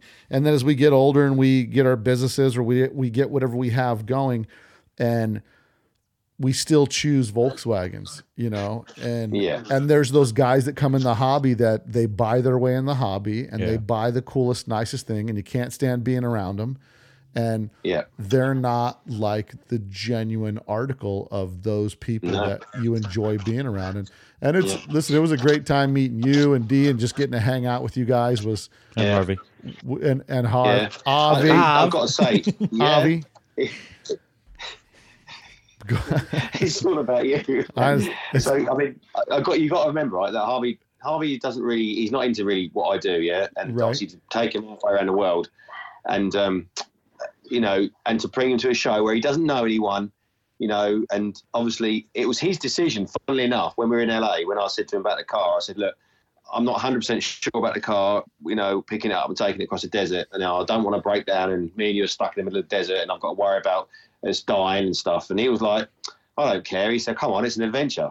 So it was actually his idea to take the car and not take the hire car. So it was quite funny, really, because I didn't expect that. And then obviously when you're at the show and not say he doesn't know anyone and everyone was really cool to him and they were really engaging with him. They spoke to him. Some of them have followed him on Instagram, you know, and he likes it. He likes it that much. You know where we're heading with this one. Yeah. But it's just nice that everyone not just engaged me, but engaged my son, who they didn't know. Yeah. Which is brilliant, and he loved it. He had a brilliant time, didn't you? Awesome. Yeah, it was good. Well, Yeah, it was good. you know, I mean, besides the fact that Av was making tons of money and he kept coming out of the casino with cash bags. I don't know if he was knocking over cigarette machines or what he was doing, but this kid kept coming out with more money. Like, I fancy I'll buy me one of those. Like, where'd you get all this money from? This kid, every time I turn around, he's at the tables just taking money. So that's not the way it's supposed to work. But listen, it's beginner's luck. So we'll be ready for him next time he shows up. You know, we're not going to allow that to happen twice. But yeah, no, I think listen, if there's a way to experience if there's a way to experience the hobby going to another country, it's different. Yeah. Like when you go there and you've got your wife or your son or someone that's not 100% into it, and then it just becomes this superficial, let's go see these guys. Half of them didn't talk to us. The other half were people I wouldn't hang out with or whatever the case is. Or you come to the States like you did this time, and it's just a bunch of people that are just enthusiasts, ready to hang out, and everybody just kind of hanging out together. And it's just like it's just a community of people that are really into the people in the cars, you know, and I think that's a big part of it. Absolutely, yeah. I think that's one thing that our show has. And I think you're gonna get a bigger influx of UK guys next year. Awesome. I mean, a few of my friends have definitely decided to come next year. That, you know, that they're really up for it. You know, we want to go. We want to come with you next year. We want to do what you do. And I said, all right, sweet. You know, it's going to be a good laugh, I think. Bill's got enough cars. I got some cars. We're gonna call it the Yank lease program, the Yankees lease program. So you come down here, we'll lease you a Volkswagen. Do you want regular size, limousine, chop top? Which one do you want? Because we've got all different kinds over here. But yeah, no, I think it's definitely gonna be something that's gonna. I see you still have the COVID that you tried to bring over here to the States, but we sent you home. We sent you home with it. We said, get out of here. Out you. Yeah. We knew you were planted by the king. We know what's up. You guys are trying to take back over. It's not going to happen, but it's okay. We'll still be civil. We'll be civil about things. But I tell you right now, I cannot find. Well, I guess there's I'm looking at 1961, 62 colors. And for Gia's, and I was trying to figure out what your car. Could it be Paprika? I don't know. No, I think I'll try and find that. I think it's called Terra Brown, isn't it? Or So I saw Terra Brown, but that shows for 62 and later. Might be the 62. What is it? 62. Oh, is it 62? Yeah. What do you think? I thought you guys said 61. Yeah. No. Oh, 62. This picture they got up here on the internet is horrible. I don't know. It's an abandoned car they have a photograph of. It's probably mine. I think it is. It looks a little like It's yours. got cobwebs in it, so I'll show it to you. Yeah. But oh yeah, what about we haven't even broached the subject of the spiders. Yeah. I got a whole nasty text message about those. Yeah. The Black Widows in the car. What was that about? Yeah, it was the the infestation. Pure terror. I mean, honestly, on top of everything else, I think if I'd have known about what was going on inside that car when we were traveling across the desert in all that madness, I think I'd have probably had a heart attack. Yeah, I don't think Harvey would have jumped in either. George to get bitten by. Yeah, that's a whole nest of Black Widows down by your feet in the pedals. Yeah, great, happy days. Well, listen, what you don't know it won't hurt you. Yeah, it won't hurt you. Out of sight, out of mind. Is bliss. Yeah, it really is, because you wouldn't have gotten that car and driven it. Had you have known what was underneath it, no way. I wouldn't even near it. No. Yeah. If they said, here, hop in. We found 1,000 spider eggs, but go ahead and have a seat. And we'll see you in a couple hours. Yeah. You know, it's character building, I suppose, isn't it? Well, just think how lucky you are, right? That you made it. That you were able, I think that what you're happened alive still. is the spiders couldn't take the noise of the solid The engine solid mount mounts, scared them and into hiding. Yep. There you go. So those solid mounts saved your life. Out fulcrum plate, yeah. That's always good. Well, make sure Harv's got his paperwork filled out so we can get him over here as like a maitre d' or something. We'll get him something where bartender, something where he's got an English accent and people really appreciate that. So yeah, we'll get him that. We'll find him one of these fine little gals out in front of the Orleans, the girls with the purple hair and stuff, walking around up and down with no shoes on the street. Work out a deal for him. Work out a deal. Yeah, he can't talk. He's sitting there eating his got crisps at the minute, or his chips. I don't know what he's doing. He's just now into a whole packet of them. So, God, that's all right. Well, I need to see the video because we sent him some of those Packy One chips, so we'll get him set up. Yeah, I want to see him and his buddies eat those. I would stay away from those, man. Watch some videos before. Watch some videos. He won't touch that chip. If he watches videos first, he won't touch them. Well, Harv, he has. He's literally just sat here and watched it. So Harv, now you can't back down. You were gifted those things, and you can't keep them on a shelf. They must be eaten. I love the attitude. The guys are all tough until they put it in their mouth. You'll be all right. It's mind over matter. But no, what? Andy, I appreciate you coming on and chatting with us about your experience over here. I look forward to seeing you at the Volksworld show. I will be there this year for sure. What time of year is it? It's in March, like March the 18th and 19th that weekend. Yeah, so we'll head up there. I'm trying to figure out if I'm going before or after, and it might make more sense for me to show up just before the show and then hang out afterward because it may be a little more relaxed after the show. That's I mean, it'll probably be pretty intense, but it's quite a nice madness. Do you know what I mean? Leading up to it, it's nice on the afterwards, but the week leading up to it's pretty intense. And if you're around the shop when that goes down and you're part of it, it's actually quite a cool thing to do. Yeah. So have a think about what you want to do. And I'm sure we can rustle up, I don't know, some old junker for you to drive around in. Something. Listen, listen. You've seen the stuff. You be careful who you hand your keys to, Andy. I'm gonna tell you this right now. Andy, you be careful who those keys get handed to. Listen, you see the kind of stuff I drive, so I will. As long as it starts, I will drive it, and I don't care the door latches. So when you're going forward, the doors stay closed. So you just stay on the gas; the doors never open. But excellent. Andy, appreciate you for coming on, brother. Anytime. We're going to check back with you sure over time. And anything, well, listen, we didn't talk about one thing that you did that while you were out here, it was released. You did, are you wanting to talk about that car that you did, the Mercedes 190? Yeah, you can if you want. I mean, I don't know if they want to know about this sort of stuff. But well, they're going to have to listen to it because they're listening to the podcast. I can't turn it off now. But you painted the car that just came out in that video for ASAP Rocky is the rap artist name, and it's in. What's the game that's in is Need for Speed. Need for Speed, and it's a 190 Cosworth. Was it an actual Cosworth? Yeah, it's a 2.3 Cosworth. So those of you that don't know, let me put on my Pawn Stars car expert hat. The 190 2.3, the 190 2.3 Cosworth was a manual 2.3 liter Benz 190 that was built. It was a homologation car so that they could race in a certain series that Mercedes had built, and they had to build. I don't know what it was, a couple hundred of these for production for it to be considered a production sedan. And they were a collectible car back then, but now it's even more collectible. And then in this new video game, they did kind of a unique paint scheme on this thing where they split the car down the middle, did one side black, one side white.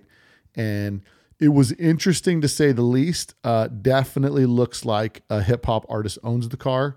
It doesn't look like a guy who's going to drive the crap out of it owns the car because it looks like you got to be real careful when you drive that thing. But with that car, what were you? So you were given that car. They flew it all the way across to England for you to build that car to ship it to New York for the unveiling of the show. Is that what happened?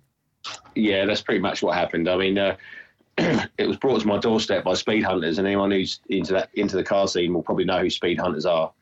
I've done some work for them in the past, and then they asked me if I'd be interested in doing this car for Need for Speed. Obviously, I had to sign non-disclosure orders or agreements with EA Games. It was quite a big deal, and then nothing really happened. And all of a sudden, it got dropped on my doorstep, and they said, "Right, we need it in 4 weeks." So we had to turn this completely stock Mercedes Cosworth into basically an Evo 2 replica. But just bear in mind that the render for the car was done first. It was just like those buses that Kenny's done. The render was done for the game. It's outrageous. It's fantasy world. It's not a real world car. Right. And then they wanted that fantasy car built so ASAP Rocky could drive it for whatever reason they had to do, for the launch of the game and drive around New York. So we literally had a load of pictures of the render. And then the guys from Speed Hunters and Garage Midnight, they came down and said, right, let's get this car built. So that's exactly what we did. And we had no leeway. We couldn't do, this bit and that bit. We had to do exactly as the render said. The back of the car was from a Mustang. They took the rear bumper off, then just shrunk a whole Mustang rear end and put it on the back. The 2 exhausts are from a Mustang. Everything had to look like that. But, you can't just take a back of a Mustang and make it small and put it on. So we had to make the whole back end of that car, and people don't realise the amount of work gone into it. The front end was completely tubbed. John Brewster, who's my metalwork guy in England, he started how he got the car to sit that low and drive with the massive tubs in the front. We had to move half the engine bay about. All the rear tubs, Chris, who works for me, done all the rear tubs in it. All the air ride was done. It's all got airlift on it. All in 4 weeks. In 4 weeks. This whole thing was done in 4 weeks. And it left, and he drove it out and drove it and it got flown to New York for the photo shoot, which you saw, which is the one that's now been released all over everywhere. And it was a big trip. I mean, we still can't release the pictures of it in the shop. We're not allowed to. I'm still under, this NDA. I can only release what they give me to release. It's going to be released and I can do what I want. But, for such a small shop like us to do this and to keep it quiet, and it's a real big deal. Whether people like it or not, I don't really care. Same as Kenny's buses, Yeah. We done it, and it's a, it's his car. They gave it to ASAP Rocky. I mean, I didn't really know much about him, to be honest, till we done the car. And again, it's got a load of hate for it, load of love for it, but we done it, and that's all I care about. Yeah. Well, and now the body kit and stuff like that, did they supply that for you, or they gave you some? Yeah, they supplied it, and it was just total trash. I mean, it was rubbish. We had to make all that. The guys at work, my team at work are just exceptional, and we've done the most amazing build in that car in such a short space of time. And everything's, it's now a removable kit. Everything fits properly. It's where'd that kit come from? Well, we turned what was just a baked bean tin kit into that, really. Yeah. It was, and it's good. Everything about it. The splitters, they're all custom made. We had to make everything as per the render. The guy who actually did the rendering, when he was shown the car, he was just laughing, thinking, I can't believe how this is exactly how I drew the car for the game. Right. And then all the hate you get from it. But, oh, yeah, you can't drive that. You can't. Yeah, you're right. It's not not meant to be a car that you can, jump over things like Fast and Furious. It's just it's a showpiece. That's what it's for, Well, so one question I have looking at it, because it's my show and you're starting to take over, and I got I had a complex about it. One of the things that I saw, kidding aside, one of the things I saw that was kind of unique is the no rear valance, huh? Yeah. Yeah, I guess it's just their concept, right? The look that they were going for. Yeah, I mean that's it. They said take the bumper off it. It's all that. It's that drift-inspired thing, So right. It's meant to be. They wanted to see the diffuser. They wanted to see the Mustang rear end on it. So if you actually look at a Mustang, a new Mustang with a rear bumper off, that's what it looks like. It has. We had to custom made the exhaust. We had to custom made everything to make it fit. The diffuser, which is outrageous. And what probably won't do much, but it looks the point. It looks the part, That's what it's all about. It's all about the look. It's not about, it's meant to be a DTM car. It's not meant to be all that. Well, it's meant to be exactly what it is. It's interesting, too, because I don't know what the name of it. I'm just going to call it the Yakuza look. I don't know if they call it where they've got the front air dam that goes out like a foot in front of the car. No, it's. I'll tell you what it's called. It's called the Bozozuku look. Yeah. Bozo, like Bozo the clown. Bozozuku. Yeah, I like Bozozuku. Bozozuka. That with the exhaust that come out of the roof and all that sort of madness. Yeah, that's intense. So it's kind of a mashup of styles, right? Like the front, the flush mounted front wheels, the deep dish back wheels. And I'm sure there are plenty of Mercedes purists that are losing their mind right now. Oh, absolutely. So that car was signed off by Mercedes-Benz, yeah? Nice. They were in it, and they because they want to use the car. I don't know too much the ins and outs of it, but I do know that once they signed it off, we had to do exactly what they said. You know, so Mercedes-Benz were involved, and they just said, listen, if that's what you're going to do, then it has to look exactly like that. We'll sign this off on that, because obviously it's a big deal for them, you know? Yeah. That's incredible. That's an incredible amount of work to get done in a 4-week time frame.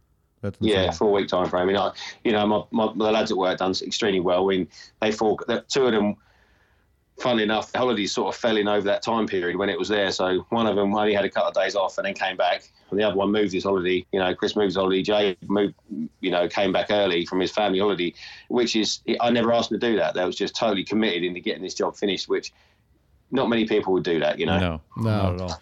No, and I'm looking at the headlights. There's like gold paint over the headlights. Is that paint? That's it.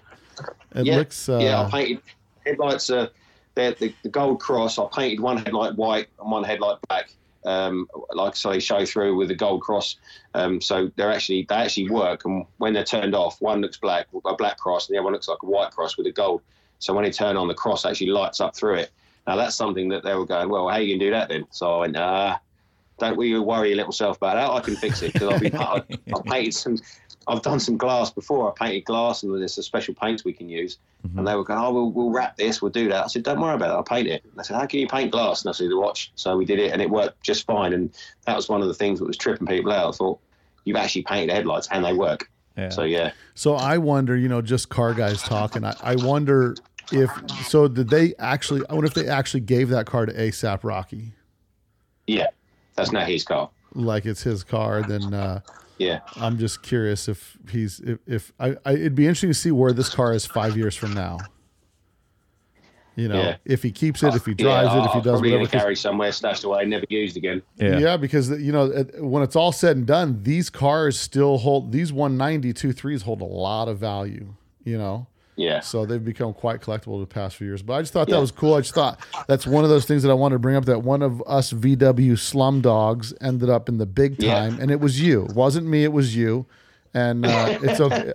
I'm okay with it. I'm okay as long as I see. Well, you do know me, so does that sort of count? That's what I tell people all the time. Like, well, I know Andy. I'm a friend of Andy's, and they're like, "Who?" And I say, "You know what I'm talking about." Yeah. So I just wanted to bring that up. Give you a little shout out for the hard work you did on ASAP Rocky's Need for Speed Mercedes 190E. So, you guys want to check that out? Go check out the internet and search ASAP Rocky Need for Speed Benz 190, and you'll check it out. You see all the work that Spike did, and it came out. It looks cool.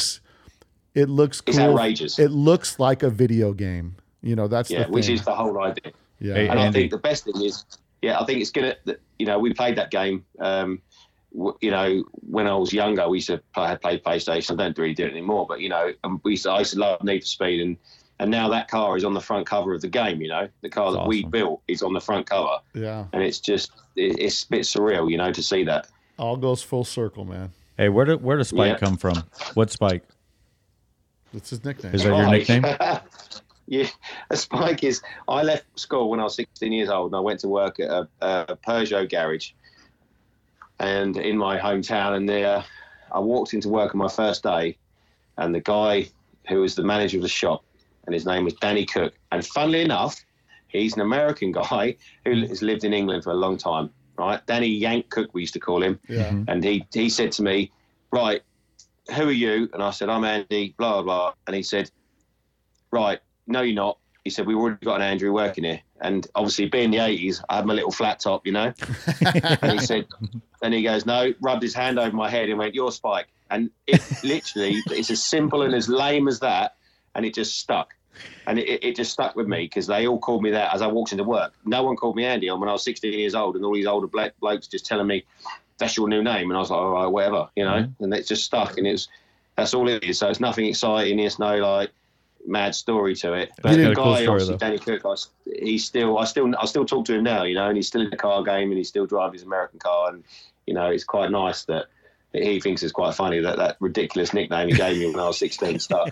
Nice, that's great. Nice. Well, right on, yeah. Andy. I'll let you go. I know it's late over there, and we'll wrap it up. But good getting to hang with you, man. And I'll see you. See you at Volkswagen. Can't wait till next time. Yeah. For sure, man. For sure. All right, brother. All right, guys. You take care. Yeah. We'll talk to you later. Bye. All right. Ta-ra. Bye. Bye.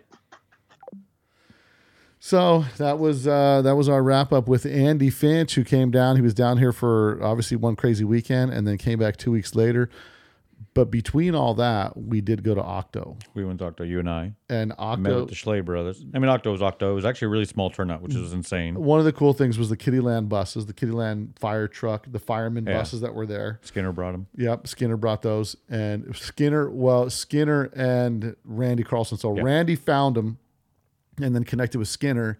And then there were two available, so they both got one. So it was a 2-for deal, which, I'm a little upset nobody called me a 2-for deal. I don't know what I would do with the Kittyland. Yeah, I'm trying to figure out what you're doing. Bus, but I would like to be in a parade, sitting on the top of it, waving at children. So I think it was a good time. You know, I definitely had. We drove. I towed the. Well, so give me your take from when we went down there, because you had not been to Kenny's shop. You had not done any of that stuff. So I told you guys. So we met you guys at Kenny's shop. I said, let's all go down together. I towed, you guys drove, and then I was just behind you guys, and I said, let's meet at Kenny's shop. So you went ahead of us because we stopped at one point, and you said, hey, I'm going to head to Kenny's. Give us a call when you're in town, and you'll just probably head there. So we did. We went to Kenny's shop instead of going to the hotel. And awesome shop. Really cool. Yeah, you showed up. Mind-blowing. You showed up. Mind-blowing. I was in the middle of doing a podcast with him when you guys got there. Yeah, so we got to walk around and do things like, it was actually really funny, the rhino or hippopotamus. Or was a rhino. I think it's a rhino from Ace Ventura's out in the parking lot. Yeah. So we're like walking around looking at this stuff, and Eric Black is making a joke because he drove down with us, and he's making a joke like, man, that looks like that looks like the one from Ace Ventura. And as soon as he said it, I said, that is that one. I said, it's got to be. How many more of these could there be where Jim Carrey's crawling out of the butt of a hippopotamus, or I can't remember if it's a hippo or rhinoceros, but yeah, the fake little prop is out in his yard. Oh, I didn't see that. Yeah, with a big hole in the butt with a rubber around it, so like you crawl out of its butt, like in the movie he did. Nice. You know? We should have had him bring that to the one crazy weekend. We set it up so you get your picture. That's when you get your crazy weekend. Yeah, you get your picture coming out of the rectum of a rhinoceros. I think that'd be cool. And then that freaking printer he has, not printer, but the router is insane. Just the ability to make whatever he wants to make is just insane. So, yeah. I mean, what was your impression? Because I'd want to get your take from when I tell you like, oh man, I went down to Kenny's shop and I'm trying to explain it all to you. You can't understand it until you see it, because not only does he do automotive stuff and he does concept stuff, which is insane, meaning like they give him a drawing and he builds it off of the drawings, but he also modifies cars heavily. A couple years ago at SEMA, every Camaro, Hemi, whatever, was just wide-bodied out with 18-inch deep rims in the back and everything like that. And he was one of the original guys that did that, because he can do all the computer renderings. And I love when we were talking to him, because everything is like, oh no, it's aerospace specs. It's all aeronautic specs or whatever, however he worded it. But it was just funny to hear someone talk about car work done into that tolerance level, you know. Well, and especially with some of the technology used, and the unique perspective was that I kept telling him, I was trying to explain to you guys, like, no, this guy it's the only shop that could have built those buses. Like after you see his shop and you see the stuff he does, I think a lot of shops could have done it. Nowhere in that time frame. Nowhere in that time frame. Just because the technology he has in front of him that he can do it. Right. I think other shops could have done it, but it's not in 10 weeks. No way. I mean, that's insane. What we were just talking about Andy with, like that car in 4 weeks. You know, 4 weeks, your materials are barely dry at some point, you know? Right. Especially in their environment that's not hot like it is here. No, and I think, first, and then, so now Kenny, I consider the guy a friend of mine after, meeting him and hanging out with him for the time that we did spend together doing a couple podcasts, and we're on the phone, every now and again. And he's just, like I said, just like with talking to Andy, all that stuff. He's OG VW guy, just a guy who loves the hobby, loves the car thing, and then is a VW guy at heart. And so he gets all of the underlying understanding that we get by being a VW guy. Yeah. You know what I mean? Like from the disappointments and heartaches, or to know how difficult or struggling some aspect of it is. But I think it was cool to kind of connect with him the first time, and then we stayed at that. And so we got to Kenny's shop. Then I unloaded the limo bus because I didn't want to drive the limo bus, which was. Well, we didn't want to bring the truck and trailer down to Huntington Beach because we know there's not going to be parking for the truck. Well, and trailer. And I didn't want to drive the bus all the way because it was it's slow. Just super. You'd have been slow. doing 60 the whole way, and that's like we're doing 75. Yeah, that's a big difference. Yeah, no thanks on that. Not to mention, once you hit the grades, you wouldn't have been doing 65. You would have been doing 50, 45 if you're lucky. Yeah, so I mean, it was a planned thing to drop off the bus over there. So then we got to Megan and I got to cruise the bus around Southern California, which was a good time, and then driving it with all you guys. So we had a packed weekend already because Jason Dunkel and Eric Black drove down with me, and I was in my bus, and they were in their buses. Our intentions were, as we just spoke about with Andy, I had to pick up his new gearbox to go back into it that Vic Built supplied for us. And so that kind of threw a monkey wrench into me leaving. So I ended up staying with you. So you and I actually went to meet Mark and Paul. Is it Mark and Paul Schley? Yeah, Mark and Paul Schley. Yeah. Yeah. Super nice guys. And innovators of our scene, straight up founding fathers of the high performance VW scene, which was really cool. I was super stoked on that. Yeah, it was good to get to chat with those guys, and they're just genuine dudes, and yeah, they have so much of a story to tell, which the interesting aspect of it was there are so many people. There are so many people that are. There's so much of a story to tell that trying to get it all, and they're so excited to tell it to you that I think with those guys, I'm going to do a 2 or 3 part podcast because there's so much, and there's different levels of their involvement in the scene, right? When they come in at first and they're working for Dean and Ken Lowry and those guys, and kind of helping out their shop, and then the aspect of when they're doing their own thing, and then just if you talk to them about tell me about building your engines. That's going to be a 2-hour conversation because of so many things that they did do. It was just, it's so much, so much. Their history runs so deep. There's so much to talk about. One podcast is not going to cover it. Yeah. So that was. And seeing the Schley Museum, like it's just in their garage, but it's a plethora of stuff. I mean, it's insane what they have there, what they have on display. And all the little parts and pieces that they innovated along the way, and showing you like the way they had it displayed. This is what stock is, and this is what we modified it to be like in order to run in our engines and all that stuff. Just really neat stuff. Yeah, I think. And the fact that they give so much credit to the people around him at the time. That little the painting they had there, kind of like what you were talking about with Bob, right? Layton, and I don't know if they've published that yet. But they did a big mural at their new garage that's got some of the founding fathers of performance up there. And there's probably 3 alike on Bob Layton's. Yeah, 3 people that I heard him say that I was like, oh, that's funny because the other one is a very similar. I don't know if we're allowed to talk about it, but so. Well, yeah, I'm sure they're doing a big write up in Hot VWs or something like that about it. But the cool part was just so much, getting to hang out with those guys, and it was kind of a last minute deal. Joni with Impy really helped us. She's awesome. We had lunch with her, and then she took us over there. She was the introduction to the Schley brothers. Yeah, so we're definitely set up to go back and do another podcast with them. I was almost, because I've been talking to Kenny about Kenny spraying the top of the bus and stuff like that. Now his upholstery guy won't be ready till the beginning of January, but now it's like after talking to Nick with Air Interiors about him making the cabinetry for the backside of the podcast studio bus, I'm kind of up and down about that. So my thought is get the if I take the bus down there to paint it, because Kenny's like, bring it down, I'll paint it that day. Yeah. You know what I mean? Like and we've seen Kenny shop, like he don't mess around. It's ready. The bus is ready to spray. It does need, like I said, it needs some work on it to fix some of the things underneath it and whatnot. But But either way, get down there, get that prepped out, and then engine get that bay's ready painted to out. spray too. I mean, some of it'll have to be retouched up. Yeah. It's been sitting for a while, but it's ready to spray inside there too. So hopefully, I'm hoping the beginning, like the first Octo for next year, maybe my bus could possibly be the Bull Run bus, possibly be the Let's Talk Dubs bus back on the road.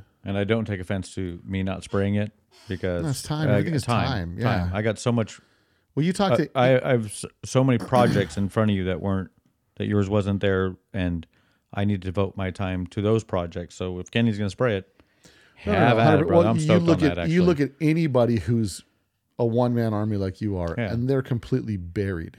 Like they can't. It was actually refreshing when Joey Giordano stopped by from Workstat Restoration to hear that he has the same struggle. He stopped by too. I mean, we've had so much going on that we haven't chatted about. A lot of cool mofos, you know. Yeah, a lot of cool mofos. But yeah, when he stopped by and he was, he's telling me the same thing. Like he has the same kind of struggle. Like he's a one-man army doing what he can do, and that's either you accept it as his customer or you don't. That's the only option you have, you know. Yeah, it's not something that's easy to manage being a one-man operation like that. But let's talk about the rant that you went off of anyway, because this kind of flows right into that. Because like me being someone who does, did you cars, hear that? You heard the rant. Come on, I didn't bring it up because I didn't listen to it. Right. So being someone in the industry who probably has under-delivered in the time frame, but over-delivered in the quality.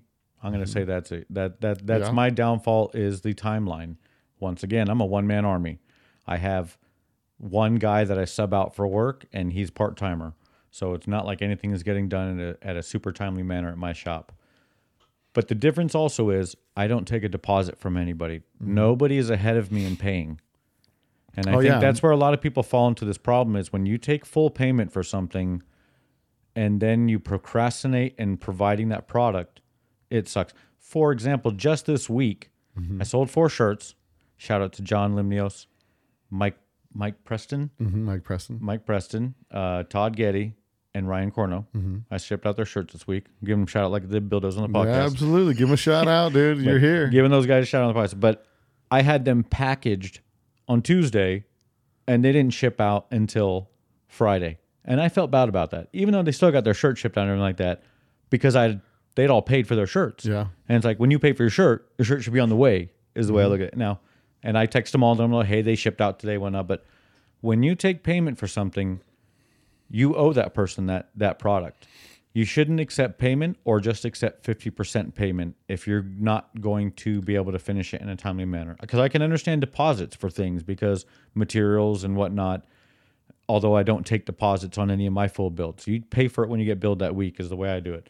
But when someone is building a product and you take full payment for that product and don't communicate, let's see, don't provide any updates. Right. Don't let them know where they're at in the mix and any of this stuff. That's where the problem comes into play.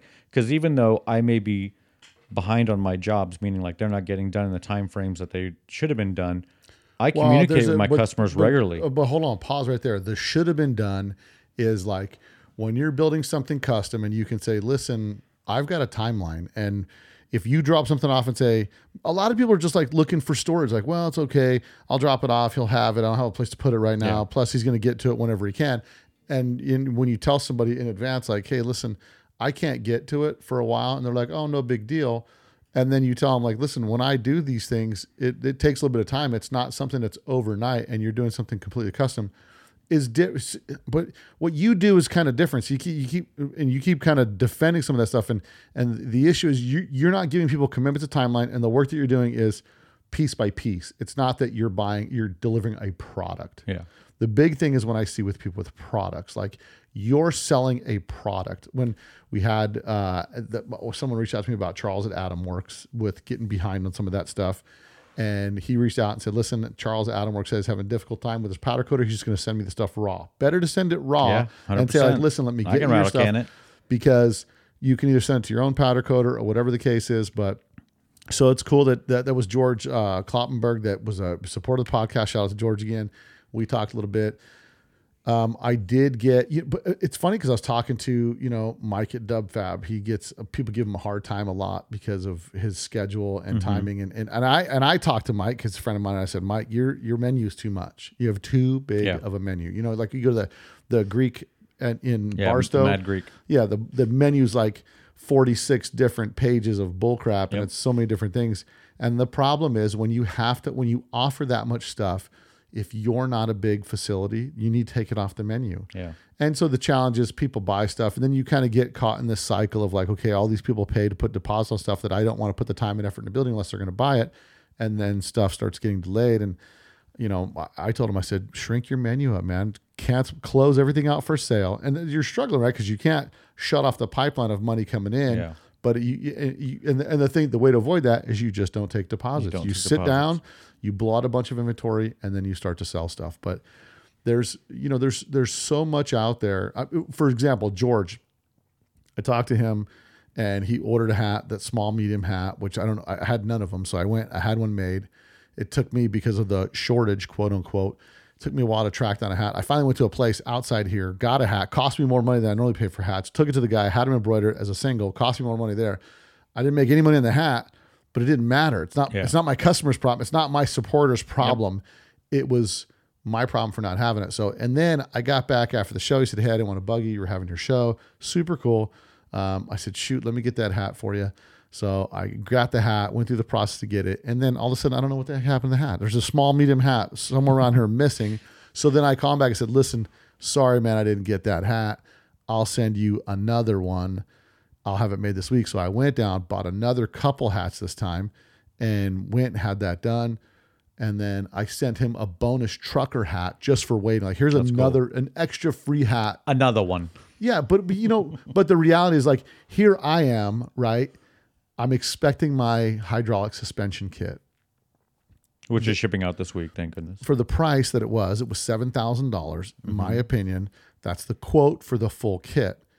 Now, I have a strong feeling when I get it, there's going to be a lot of, well, that doesn't come with it, and that doesn't come with it, and I don't know if I can take that kit and just bolt it right onto my car right now. I think you would, because my thing is, here's where I'm at right now. This is where I'm vacillating right now. I'm thinking, because I got a 5-speed recently. I don't have it yet, but I got a 5-speed, and I'm thinking, because we're going to put the 2.6 liter, the big Bertha, she's going to get put in the bus, and the carbon cab is getting the Bull Run bus motor. Mm-hmm. And so, am I going to do the 5? Am I going to do the 5-speed? Mm-hmm. Am I going to put the Berg 5-speed into the podcast bus? Because I bought it for the rag chop. No, you put it in the podcast bus, because the nice thing about that is most likely the reason why you're making a podcast studio, so you can drive to California, Arizona, Utah, wherever in surrounding areas to do interviews with people, and that 5-speeds can be really nice when you're doing a longer road trip somewhere. Right. If you've got, and that's the thing I talked about with Preston on the podcast, the one with that I did with the Midwest. He's our Midwest engine training builder. He's actually the guy that built the transaxle that I bought. Mm-hmm. And it's got a super tall first gear, he says. The first and second gear is like, you got to have a motor to push that thing, which I told him, don't worry, I got a motor. Got it. But, so this is the dilemma I face. Building the ultimate cow-look bug, like timepiece to make the chop top, the ultimate of Volkswagens, is that Berg motor with a Berg 5-speed, with the BRMs, with all that stuff. It just makes it the perfect car. Now, the perfect car right now. But no. But what I'm saying is, like, if right now that's not the perfect car, because the fourth gear is like, so it's ringing out pretty good. It might have that 1 year only special ringing opinion we heard about in the past from other people, but it's a little on the tall side, and or I think it was a special third gear that comes in it, special third gear, and it just, I would love, because that car is a comfortable car to drive. Rag Chop's a comfortable car to drive, so. My thought was like, well, I'll put the Berg 5-speed in there. I just take my trans that's in the bus and have a super tall gear set put in it. Then I started thinking, or I could put the 5-speed in the bus, but for the bus to lay on the ground, it's going to need to be IRS.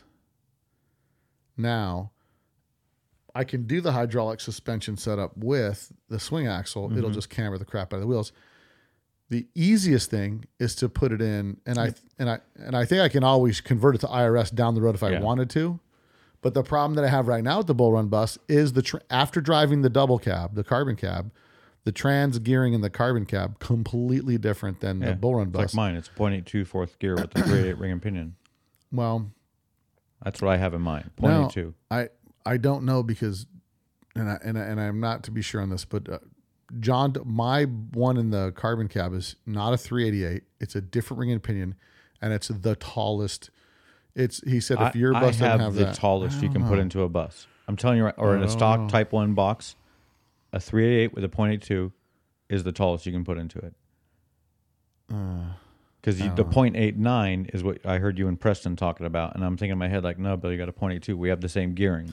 Yeah, I don't know. I've got them both written in my tech boxes in both your tech magazine boxes. features. Well, because that's when the trainers were fresh, and I know what's in them. But I know the carbon cab has a full on the full daddy deal in it. So pretty sure it's taller. I have that issue at the shop. I'll look at it. Yours. It's taller than yours. I know exactly where it's at. We're leaving it at that. It's not taller I'm the bigger brother, and my tranny's taller than yours. You probably have taller back wheels than me because I have a lower profile. But yeah, I run big stuff. Doesn't matter.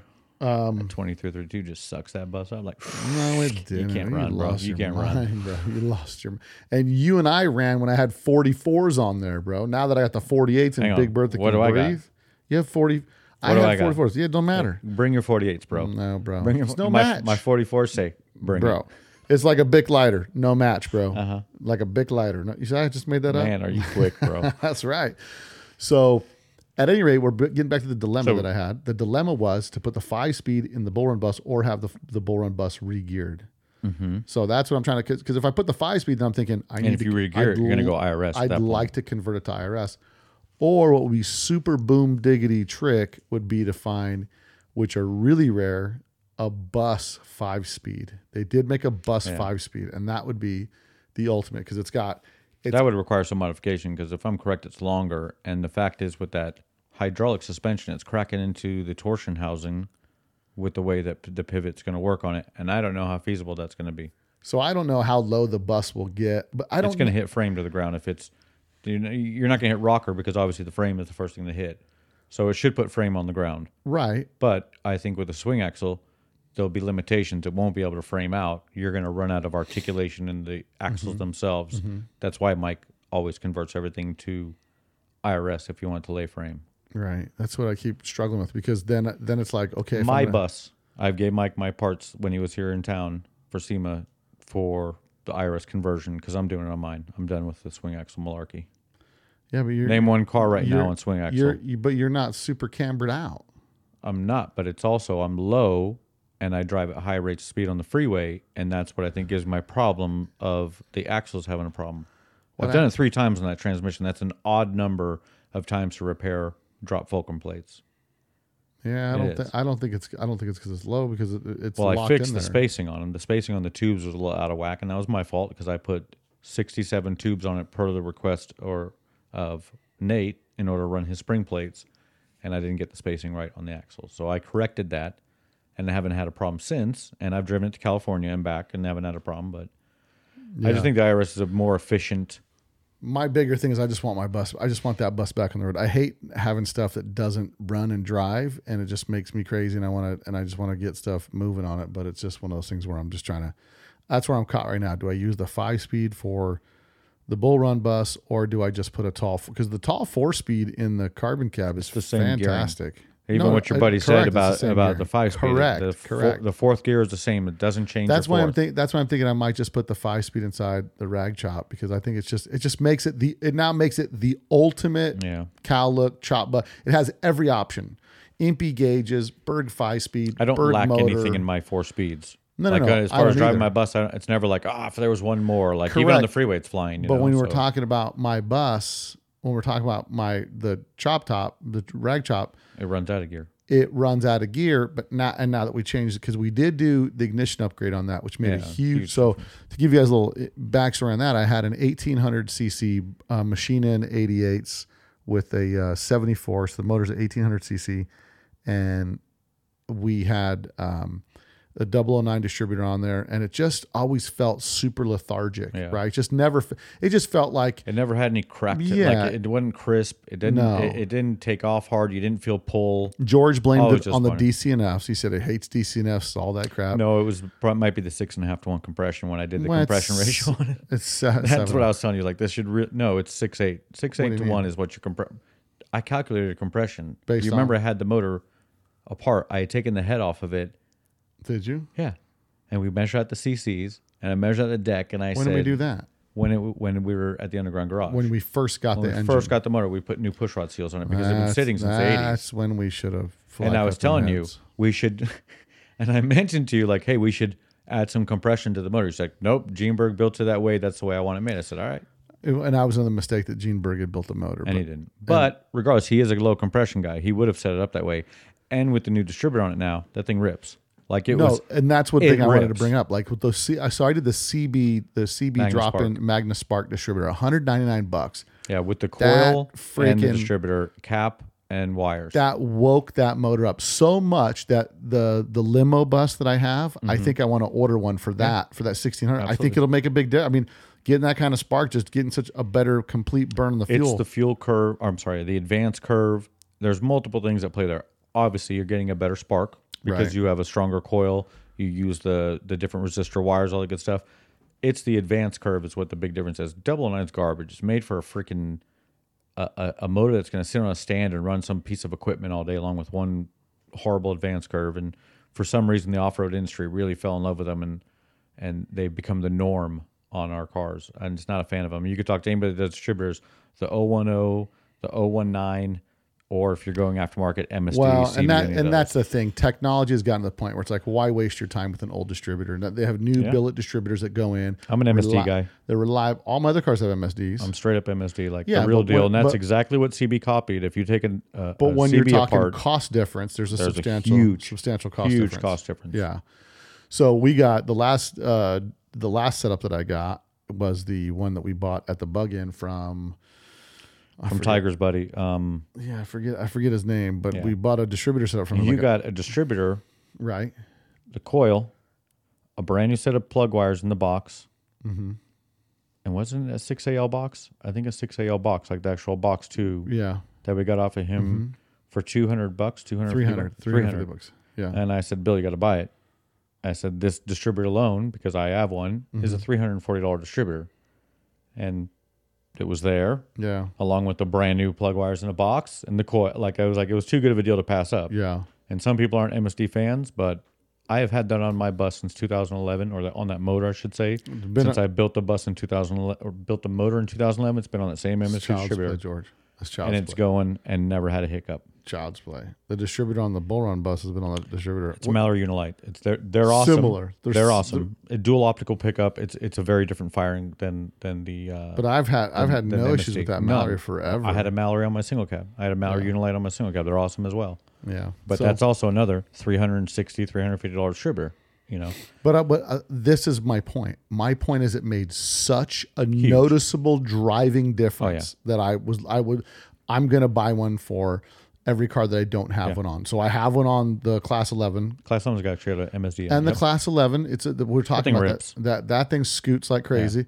It's for sale right now for like 16 grand. Someone could give me an offer. But That is a screaming deal considering what it costs to build big motors yeah. nowadays. People Oh, should yeah. first off, you get a really cool looking Baja with it, right. and you get a 2270. What is it? 2276. 2276 with 48s, Berg linkage, Berg manifolds, MSD We ignition. really cleaned that motor. That thing up is clean, a lot. clean, Yeah. and it runs crisp and it's got power. Yeah, it's snappy, real snappy. But so with that, I think we discussed earlier today, my plan is like, okay, I got no bites there. Now I haven't posted on the Samba, and I may just throw it on the Samba just to see what kind of action that I get.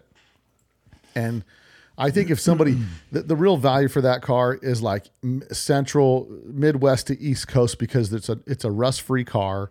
Yeah. It's a solid driver. It needs some wiring stuff cleaned up It on needs it. ball It needs- joints rebuilt in the front. It needs some wiring issues taken care of. Yeah. We just saw right now a wheel cylinder's leaking, but we'll fix that before it gets sold to somebody. And Because my thing is, I don't mind having it. Like just having a fresh transmission in having it on that trip that we did, that big cruise, that was so fun, man. That thing's just a cruiser. It looks so good on those tires. I hate those tires. Those tires are so twitchy in the wind because it's like very skinny. It's like a 520. It's a small footprint. Yeah, it's really just why people gotta text me on this. And so it's if I'm keeping the Class 11, which I don't have to sell, I just want to sell it because I'd rather have somebody else enjoy it because I can't give it enough time. I like it to be a door slammer, get out there, close the door, take that car, go wherever I need to go in it. If I'm keeping that car, I'm going to change the wheels to a set of Steelies on there so that the offset is correct. As much as I like those Douglas wheels on there, or I've got to get widened fenders so that the tires don't rub on the fenders and I can keep that thing looking good like it is. But my first plan of attack is I'm going to look for a dual port motor to put in there, dual port 1600, put a single little stalker in there, dude, in that. And I don't know if it'll push that fourth gear though, but, and then I'll drop the price to probably like $8,000 for it, which I think would be a heck of a buy, but I mean, I think there's lots going on. We've got to pep up the limo bus, but love driving limo bus. I'll be curious if we get a Magnum Spark for that, how it makes that thing feel. It's on a 009 too, right? It's on a 009, yeah. So we'll just I'm going to make a piece of art with all the old 009s I have around the shop, just like some spiral of 009s. Yeah, so I'm gonna order one of those today if we get off the podcast. Of course, CB Performance should be hooking a brother up, but there you go, got your free plug. You get your free plug. But, enjoy. They had a good deal on those, and they shouldn't be paying for it because I'm telling you right now, get an MST instead. Yeah, wow, they got a good buy. They got a good buy on that distributor and coil pack setup. People have complained back and forth on it, but what can you do? One of the other things I wanted to talk about earlier. This is a long podcast, guys, but hopefully we're going to drop this one over Thanksgiving Day weekend, so everybody's got a lot of time to soak this one up and hear about a lot of different stuff. One of the things that was on there was there's a for sale buy sell group, and there was earlier this week Kevin Zager had a W Decklid, and he was like $750 firm.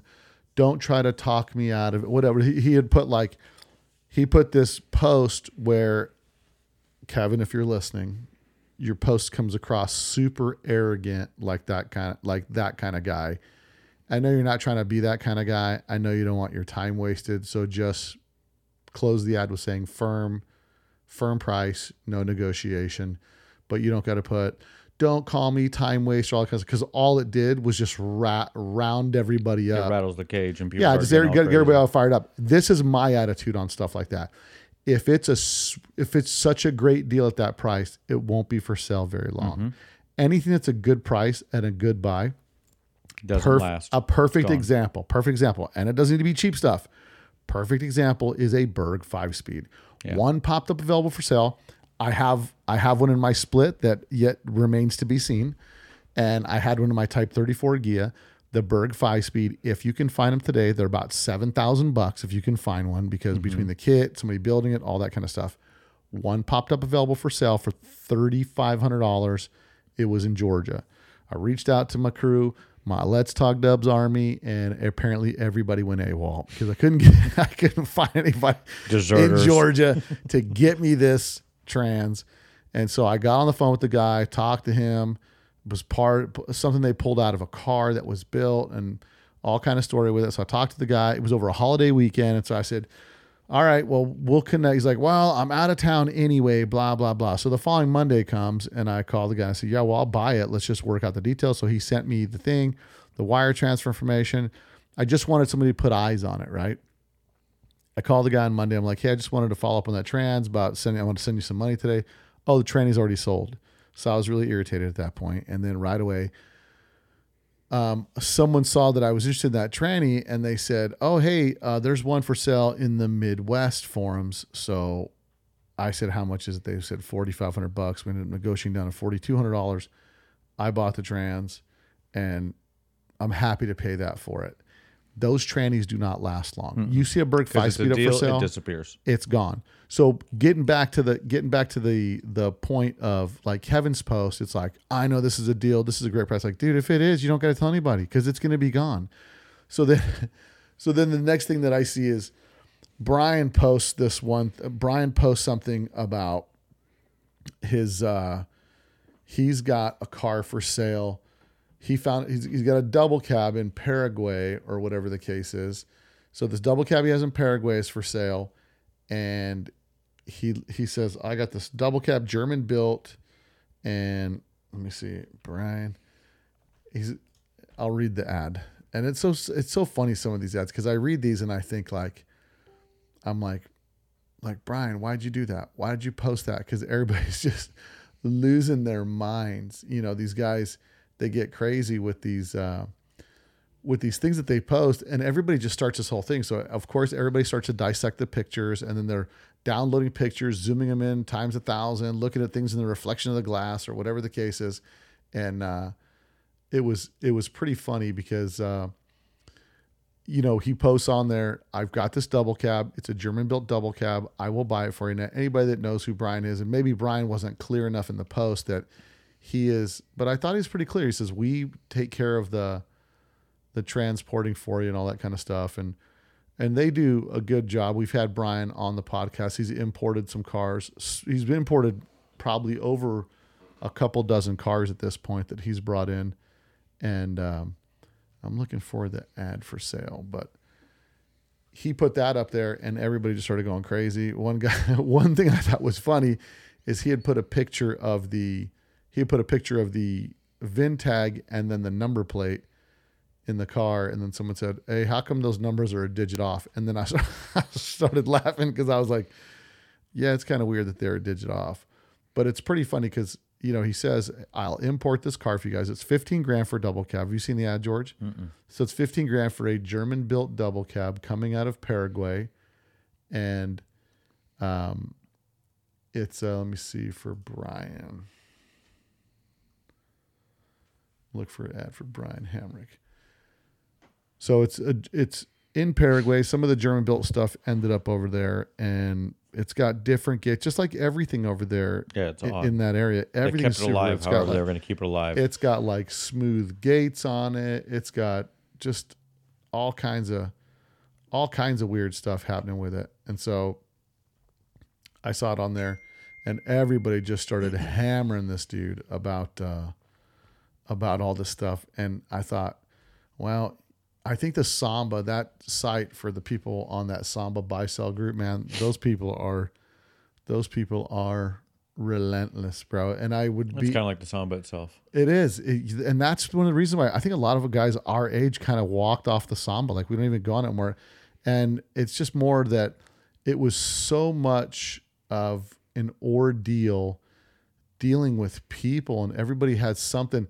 And it's one thing, like, they all had something, everybody had something negative to say about your car. And it's like, dude, shut up, man. If you can't say something cool about somebody's stuff, just move on, dude. There's no need to get ridiculous and a bunch of freaking bull crap with, well, I wouldn't do this or I wouldn't do that. But with this particular bus that he's selling, it's $15,000, which is a fair price for a double cab. It's a complete, I'm certain, as old as it is, in the climate it's in, it needs some rust repairs, period. Okay. It's a rolling turnkey. I don't know if they said it was a runner or not, but then everybody just started hammering him like, why? You don't even own the bus. Why would I give you the money? You're just the middleman, blah, blah, blah. And I'm like, maybe they didn't read the ad that's what he does. Yeah, he's the middleman. That's what he does. He gets it from here to there. He imports the stuff. That's what his job is. He imports cars. But it was... well, you can't please everybody. That's for darn sure. That's what you got to realize. What's interesting is how people act with some of this stuff. It takes personal offense to it. Like, how dare you put that ad up? Take it easy, bro. Yeah, there's a lot of people. And no one's coming for you. A lot of people getting crazy. And that's the thing. These guys, this was the best one. So here's one that I saw yesterday. So some guy took lug nuts. Squirrel. So no, we're the same topic, bro. Okay. This is the Samba buy sell trade. This guy said he took some lug nuts and welded some rings to these lug nuts. And then what these lug nuts is you'll thread them in. I see what he's got there. He's doing trailer tie downs. So he's doing trailer tie downs that go on that, right? He says, so this is where this guy screwed up. So Dan Martin says, saw these lug bolt tie down points for trailing on a Porsche site. Made my own, exclamation point. I welcome all constructive criticism. Your first mistake on the Samba. Because everybody's a professional welder. They're all stacking dimes online. He's the only one telling the truth because he says this next sentence, which is pretty critical. I'm not an engineer. Meanwhile, he didn't know the Samba is full of engineers, right? I'm not an engineer and have no way testing the concept. Update. Lots of likes, some real feedback, and a few jokes. Thanks, everyone. I'm not here to argue or to get the Darwin Award. It's an idea that I saw and I shared. So there's 177 comments on this thing. And it's so freaking funny because the first thing that he says is, he's like, he welcomes it. I'm just looking for some constructive criticism. Yeah, constructive criticism. And there's so many. I bet he got a lot of that. So here's a guy. Weight of the vehicle plus inertia 2 times GFO times time distance equivalent weight load. So 2,000 pound car traveling at 65 miles an hour with a panic braking event of 2 seconds, more than 7,000 pound load. After these stupid lug nut things, you are not worried about. All snap off the car and the trailer would fly off on the back of a tow vehicle. It's like these guys. Everybody here is an engineer and has so much to say that it was just cracking me up. It's like these don't have, everybody starts talking about tensile strength and load and all this stuff. And I'm thinking, I'm looking at these things thinking, well, if you're towing this car, you can have the emergency brake on this car first. Second, when you're talking about, everybody starts talking about all these load ratings and all this. And meanwhile, most people just wrap the axle strap around like the axle tube. Well, 7,000 pounds of force, like it'll pull that axle tube. It'll collapse your axle tube. You know what I mean? I've never seen, and I've slammed on the brakes many times with the trailer. I've never seen an axle tube completely crunched in or any of that kind of stuff. So I thought that was pretty funny. And then I was looking for the ad for the double cab, but there's so much stuff and everybody's got something to say. And my favorite thing is everything that people post on there, someone has something to say about it. Someone knows a little bit more than that guy. And those are the people in the hobby that need to get out of the hobby because they make it awful. They make it such a drag to be around those people because they're usually a know-it-all and they have nothing. They don't have a car. They don't have anything, but they've got an opinion about everything. And those are the people that make the hobby suck. You go back to what Andy was talking about. Like there's a 60-40% ratio on Kenny's buses that he built. And let's say it's 60 positive, 40 negative. The 40% of the people that are negative towards it, what have they built that's groundbreaking and better than that? What have they broken a mold on and strayed away from the norm and done? And the answer is zero. Well, I had a guy that when I put the thread up about the double cab. That was the last time I was on the Samba. So Dave McFarland and all his mouth, all stuff on the Samba when I was building the double cab, that just irritated me. I'm like, and I thought to myself, I don't even know why you're getting mad, Bill. You don't care about any of these. No, honestly, I said, you don't care about any of these people's opinions, but I was just sharing what I was doing with people out there that might motivate and inspire some people. And somebody had made a comment about something with their opinion. And then I just clicked on the guy's name and started looking at all the stuff he's done. And I said, yeah, I saw the freaking trash welds you did on your own narrowed beam, cheapo. Like there's a difference of the guy that's doing it. And usually the people that are like, oh, I just do that myself. And then you go look at their work. It's hot trash usually, but what it does is it stifles people's development of further doing stuff that's different. It's definitely going to make them think twice before they make a post about something like that. I mean, that guy has 176 comments on a post about lug nuts that he put a ring on to tow a car with. Right. I mean, yeah. I mean, and 176 comments on something like that. Like, there's probably not 176 comments on something important in this world. There's a lot of people that got a lot of feels on this. Here's another one. This one's Mike S. Schaefer says 6721 Deluxe for sale. I just have too many projects. It's been sitting on my lift now for 4 years. It's a survivor. Was going to do it all. It was going to do all the mechanical and interior and rock the original exterior. Comes with complete new interior from Wolfsburg West. Brakes and complete new turnkey 2110 Scat engine. Freeway Flyer trans. It's not installed. Pretty solid bus for being East Coast. Would consider trading for Harley Davidson Knucklehead. So this guy's got a 67 21 window deluxe that is a quote unquote survivor. It looks like it's from the Midwest. It looks like, where did he say he was? He's a wheeze. I mean, this thing is, could you make it a ratty driver? Yeah. You could. Absolutely. Is that worth $45,000 to you? That's relative. It's got a new, well, I'm asking the question. It's a 21 window. It's a 21 so you got window. to take that into consideration because that does add value. Okay, to it, take into obviously. consideration. 67 looking at last these year, the picture, split buses. looking I'm at this looking picture, at the picture. I see it. It's a late 67. It's got reverse lights. She's got a lot of rust on her. A lot. When you see rust around the windows like that, Yeah. a little uneasy. Yeah, it's going to be a project. And you'll have $100,000. If you went to restore that, you'd have over $100,000 into that restoration. Yep. Everybody goes, oh, these things, when they're done, they sell for $150,000, and it's like, yep, you're gonna have $150,000 into it. Well, that's the thing. So I think $45,000 is, but you have a new motor. Top of the tier. You've got a new motor, a complete new TMI interior kit with it. That's a bonus. He said a new motor. That's $6,000 and a brand new 2110. Yeah. Oh, I mean, brand that new. changed the game. I didn't hear the 2110. Well, hold on, but you got to remember, you're going to want to lower this bus. What's that going to cost you? Lower this bus the right way. What's it going to cost you? But once again, you got a 2110. Brakes. Okay, hold on a second. It says complete interior from Wolfsburg West.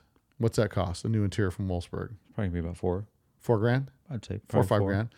And brakes comes with complete new interior from Wolfsburg. Brakes and complete new turnkey 2110 Scat engine and Freeway Flyer trans that is not installed. Pretty solid bus. $45,000. That doesn't seem so far fetched. No, to me. my attitude, my thought process is that $30,000 somebody will buy it. Someone who's got money just wants a 21 is going to buy it. But if you're going to keep it stock, which you're not going to do with the 2110, I don't know. I think it's not too far off. I don't think it's so crazy. It's not. No, I'm not saying it's outrageous. It's high priced. It but is. Do it's you know, high priced, but do you know fair. what the sound is? Do you know what the sound is? Where's the point? That's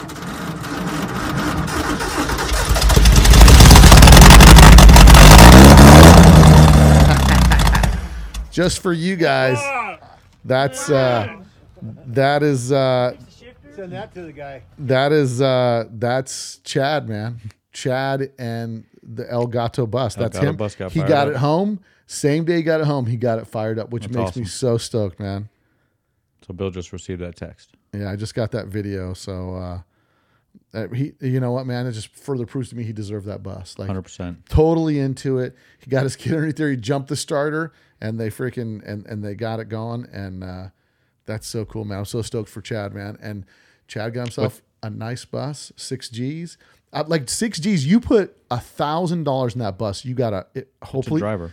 When I talked to Chief, who where it parked it, he said it ran, everything was fine. There was Except no for the issues. Starter went out. Put a starter in that bad boy. Put a key in there, and you got a freaking cruiser, dude. I mean, you're gonna have to go through the brakes, stuff like that. But $1,000, you got a bomber of a bus, dude. What's this guy's name here? This guy's Mike S. Schaefer. So, Mike S. Schaefer. and he's in I think you're a pretty fair price. Northeast stay where you're at, Maryland bro. is the only thing that concerns me, because if that Yeah, means it's the a whole rust bucket. bottom side of everything's all rotted. It looks rusty. It looks pretty rusty. But like you said, 2110, Freeway Flyer, new interior. And- like you're getting a lot of goodies with that to where you could make it a really cool driver. You're going to have another $5,000-$6,000 in suspension. And East Coast, that's the thing. Yeah. So I found the ad for the double cab. And so back to the 21 bus, it's an East Coast bus, Yeah. Questionable which every time. West it's on the Coast East people like me, it gives me great concern Yeah. of buying that thing. Now, this is the ad I found for Brian Hamrick, 62 German-built VW double cab. It's hit that Bluetooth button off so that that I can get that. That's my Corvair, the Turbo Corvair. I got to go pick that up now. But this one says it's a bus out of Uruguay. I'm looking at the pictures, so it's a bullet nose, bro. You know they got nothing but class over there in Paraguay. You know why? Horrible Rossi.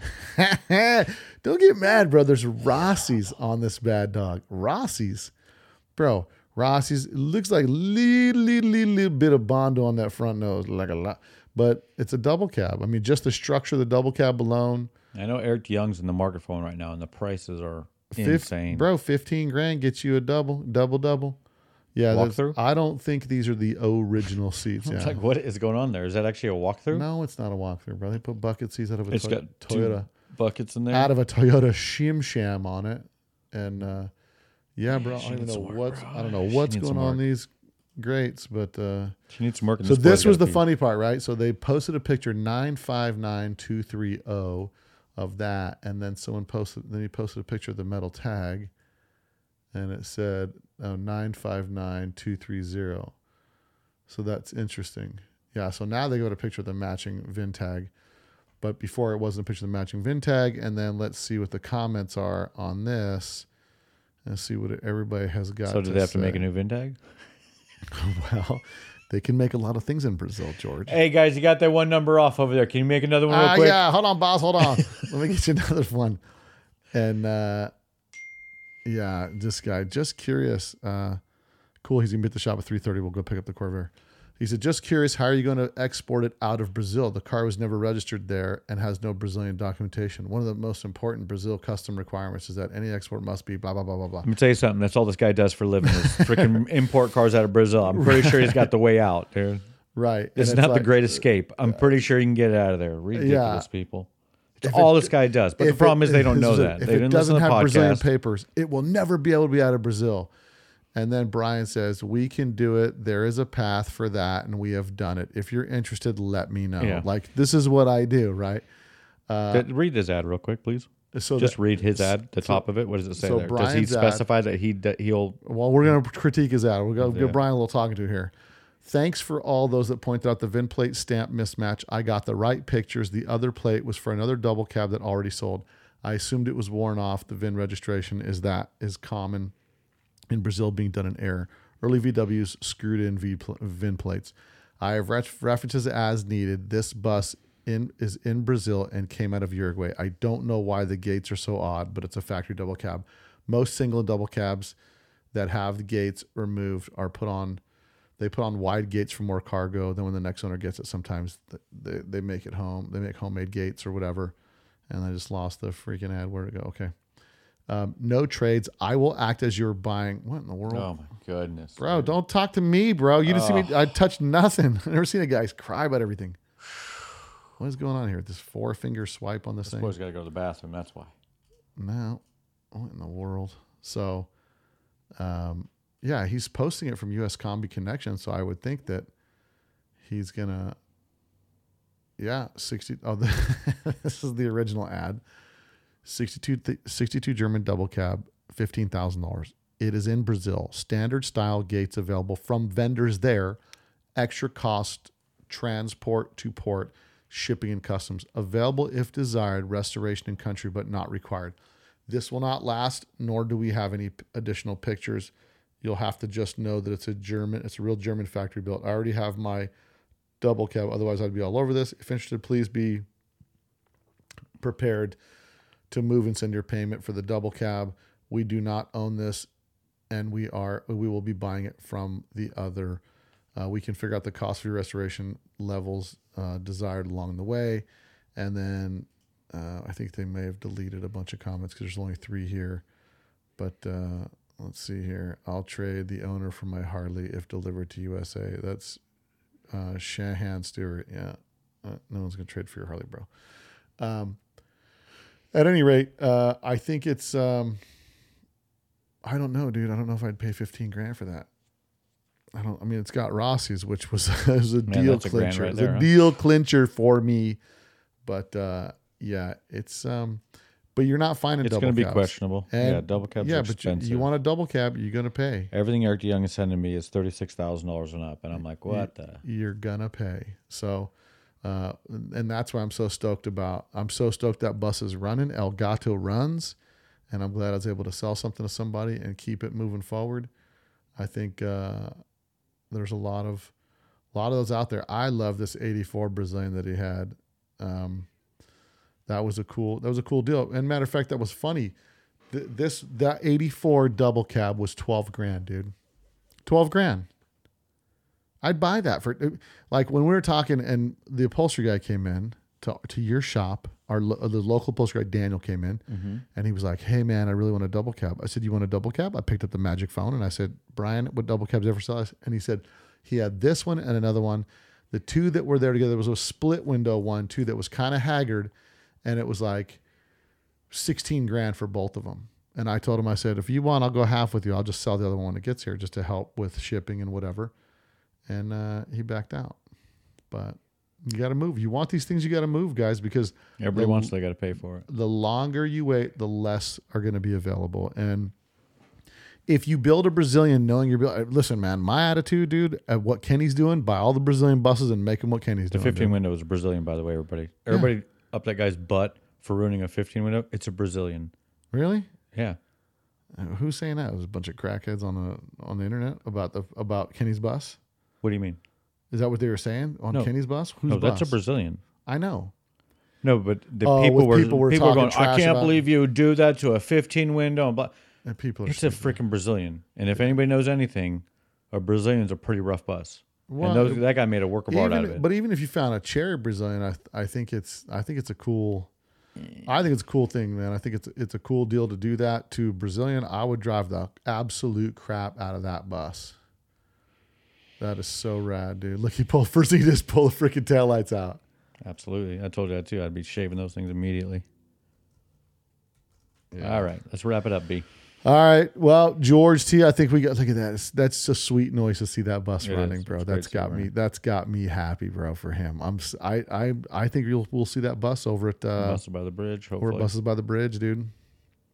Well, guys, that was our round table. We wrapped some stuff up. We didn't even get to some viewer emails and stuff that I got a bunch of. We'll do another round table. We're going to drop this one over the holiday weekend, so everybody's got a little bit of extra listening stuff to do in their garage. And if you guys are into it, another good beep for you guys. So at any rate, guys, until next week, man. Oh, hang tight. George, you're going to have some hats for sale. So we're going to check George's Instagram in about a week. He'll have some hats available for sale. I'm going to set up an Instagram or Instagram store. My shirts and my hats will be available on Instagram. Cool. So at the wagon. So you guys can get with George at the wagon to buy some merch and support George's thing and show your support for the. And thank you for everybody who has purchased shirts already. A lot of local support. I sold quite a bit of shirts. Tristan and Lionel purchased theirs at Octo when I saw them up there. A bunch of strangers I didn't know about them at there too, but yeah, it's good times. Thank you everybody for supporting me that has purchased a shirt or who will in the future. Well, cool guys. We appreciate all the support. And anybody interested in my 68 Class 11 and have your own motor for it, you guys hit me up. Send me a message. Trades too, by the way. You got something cool, let us know, bro.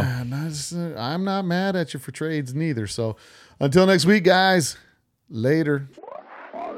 You probably don't know that there's a new Volkswagen out that doesn't look like a Volkswagen.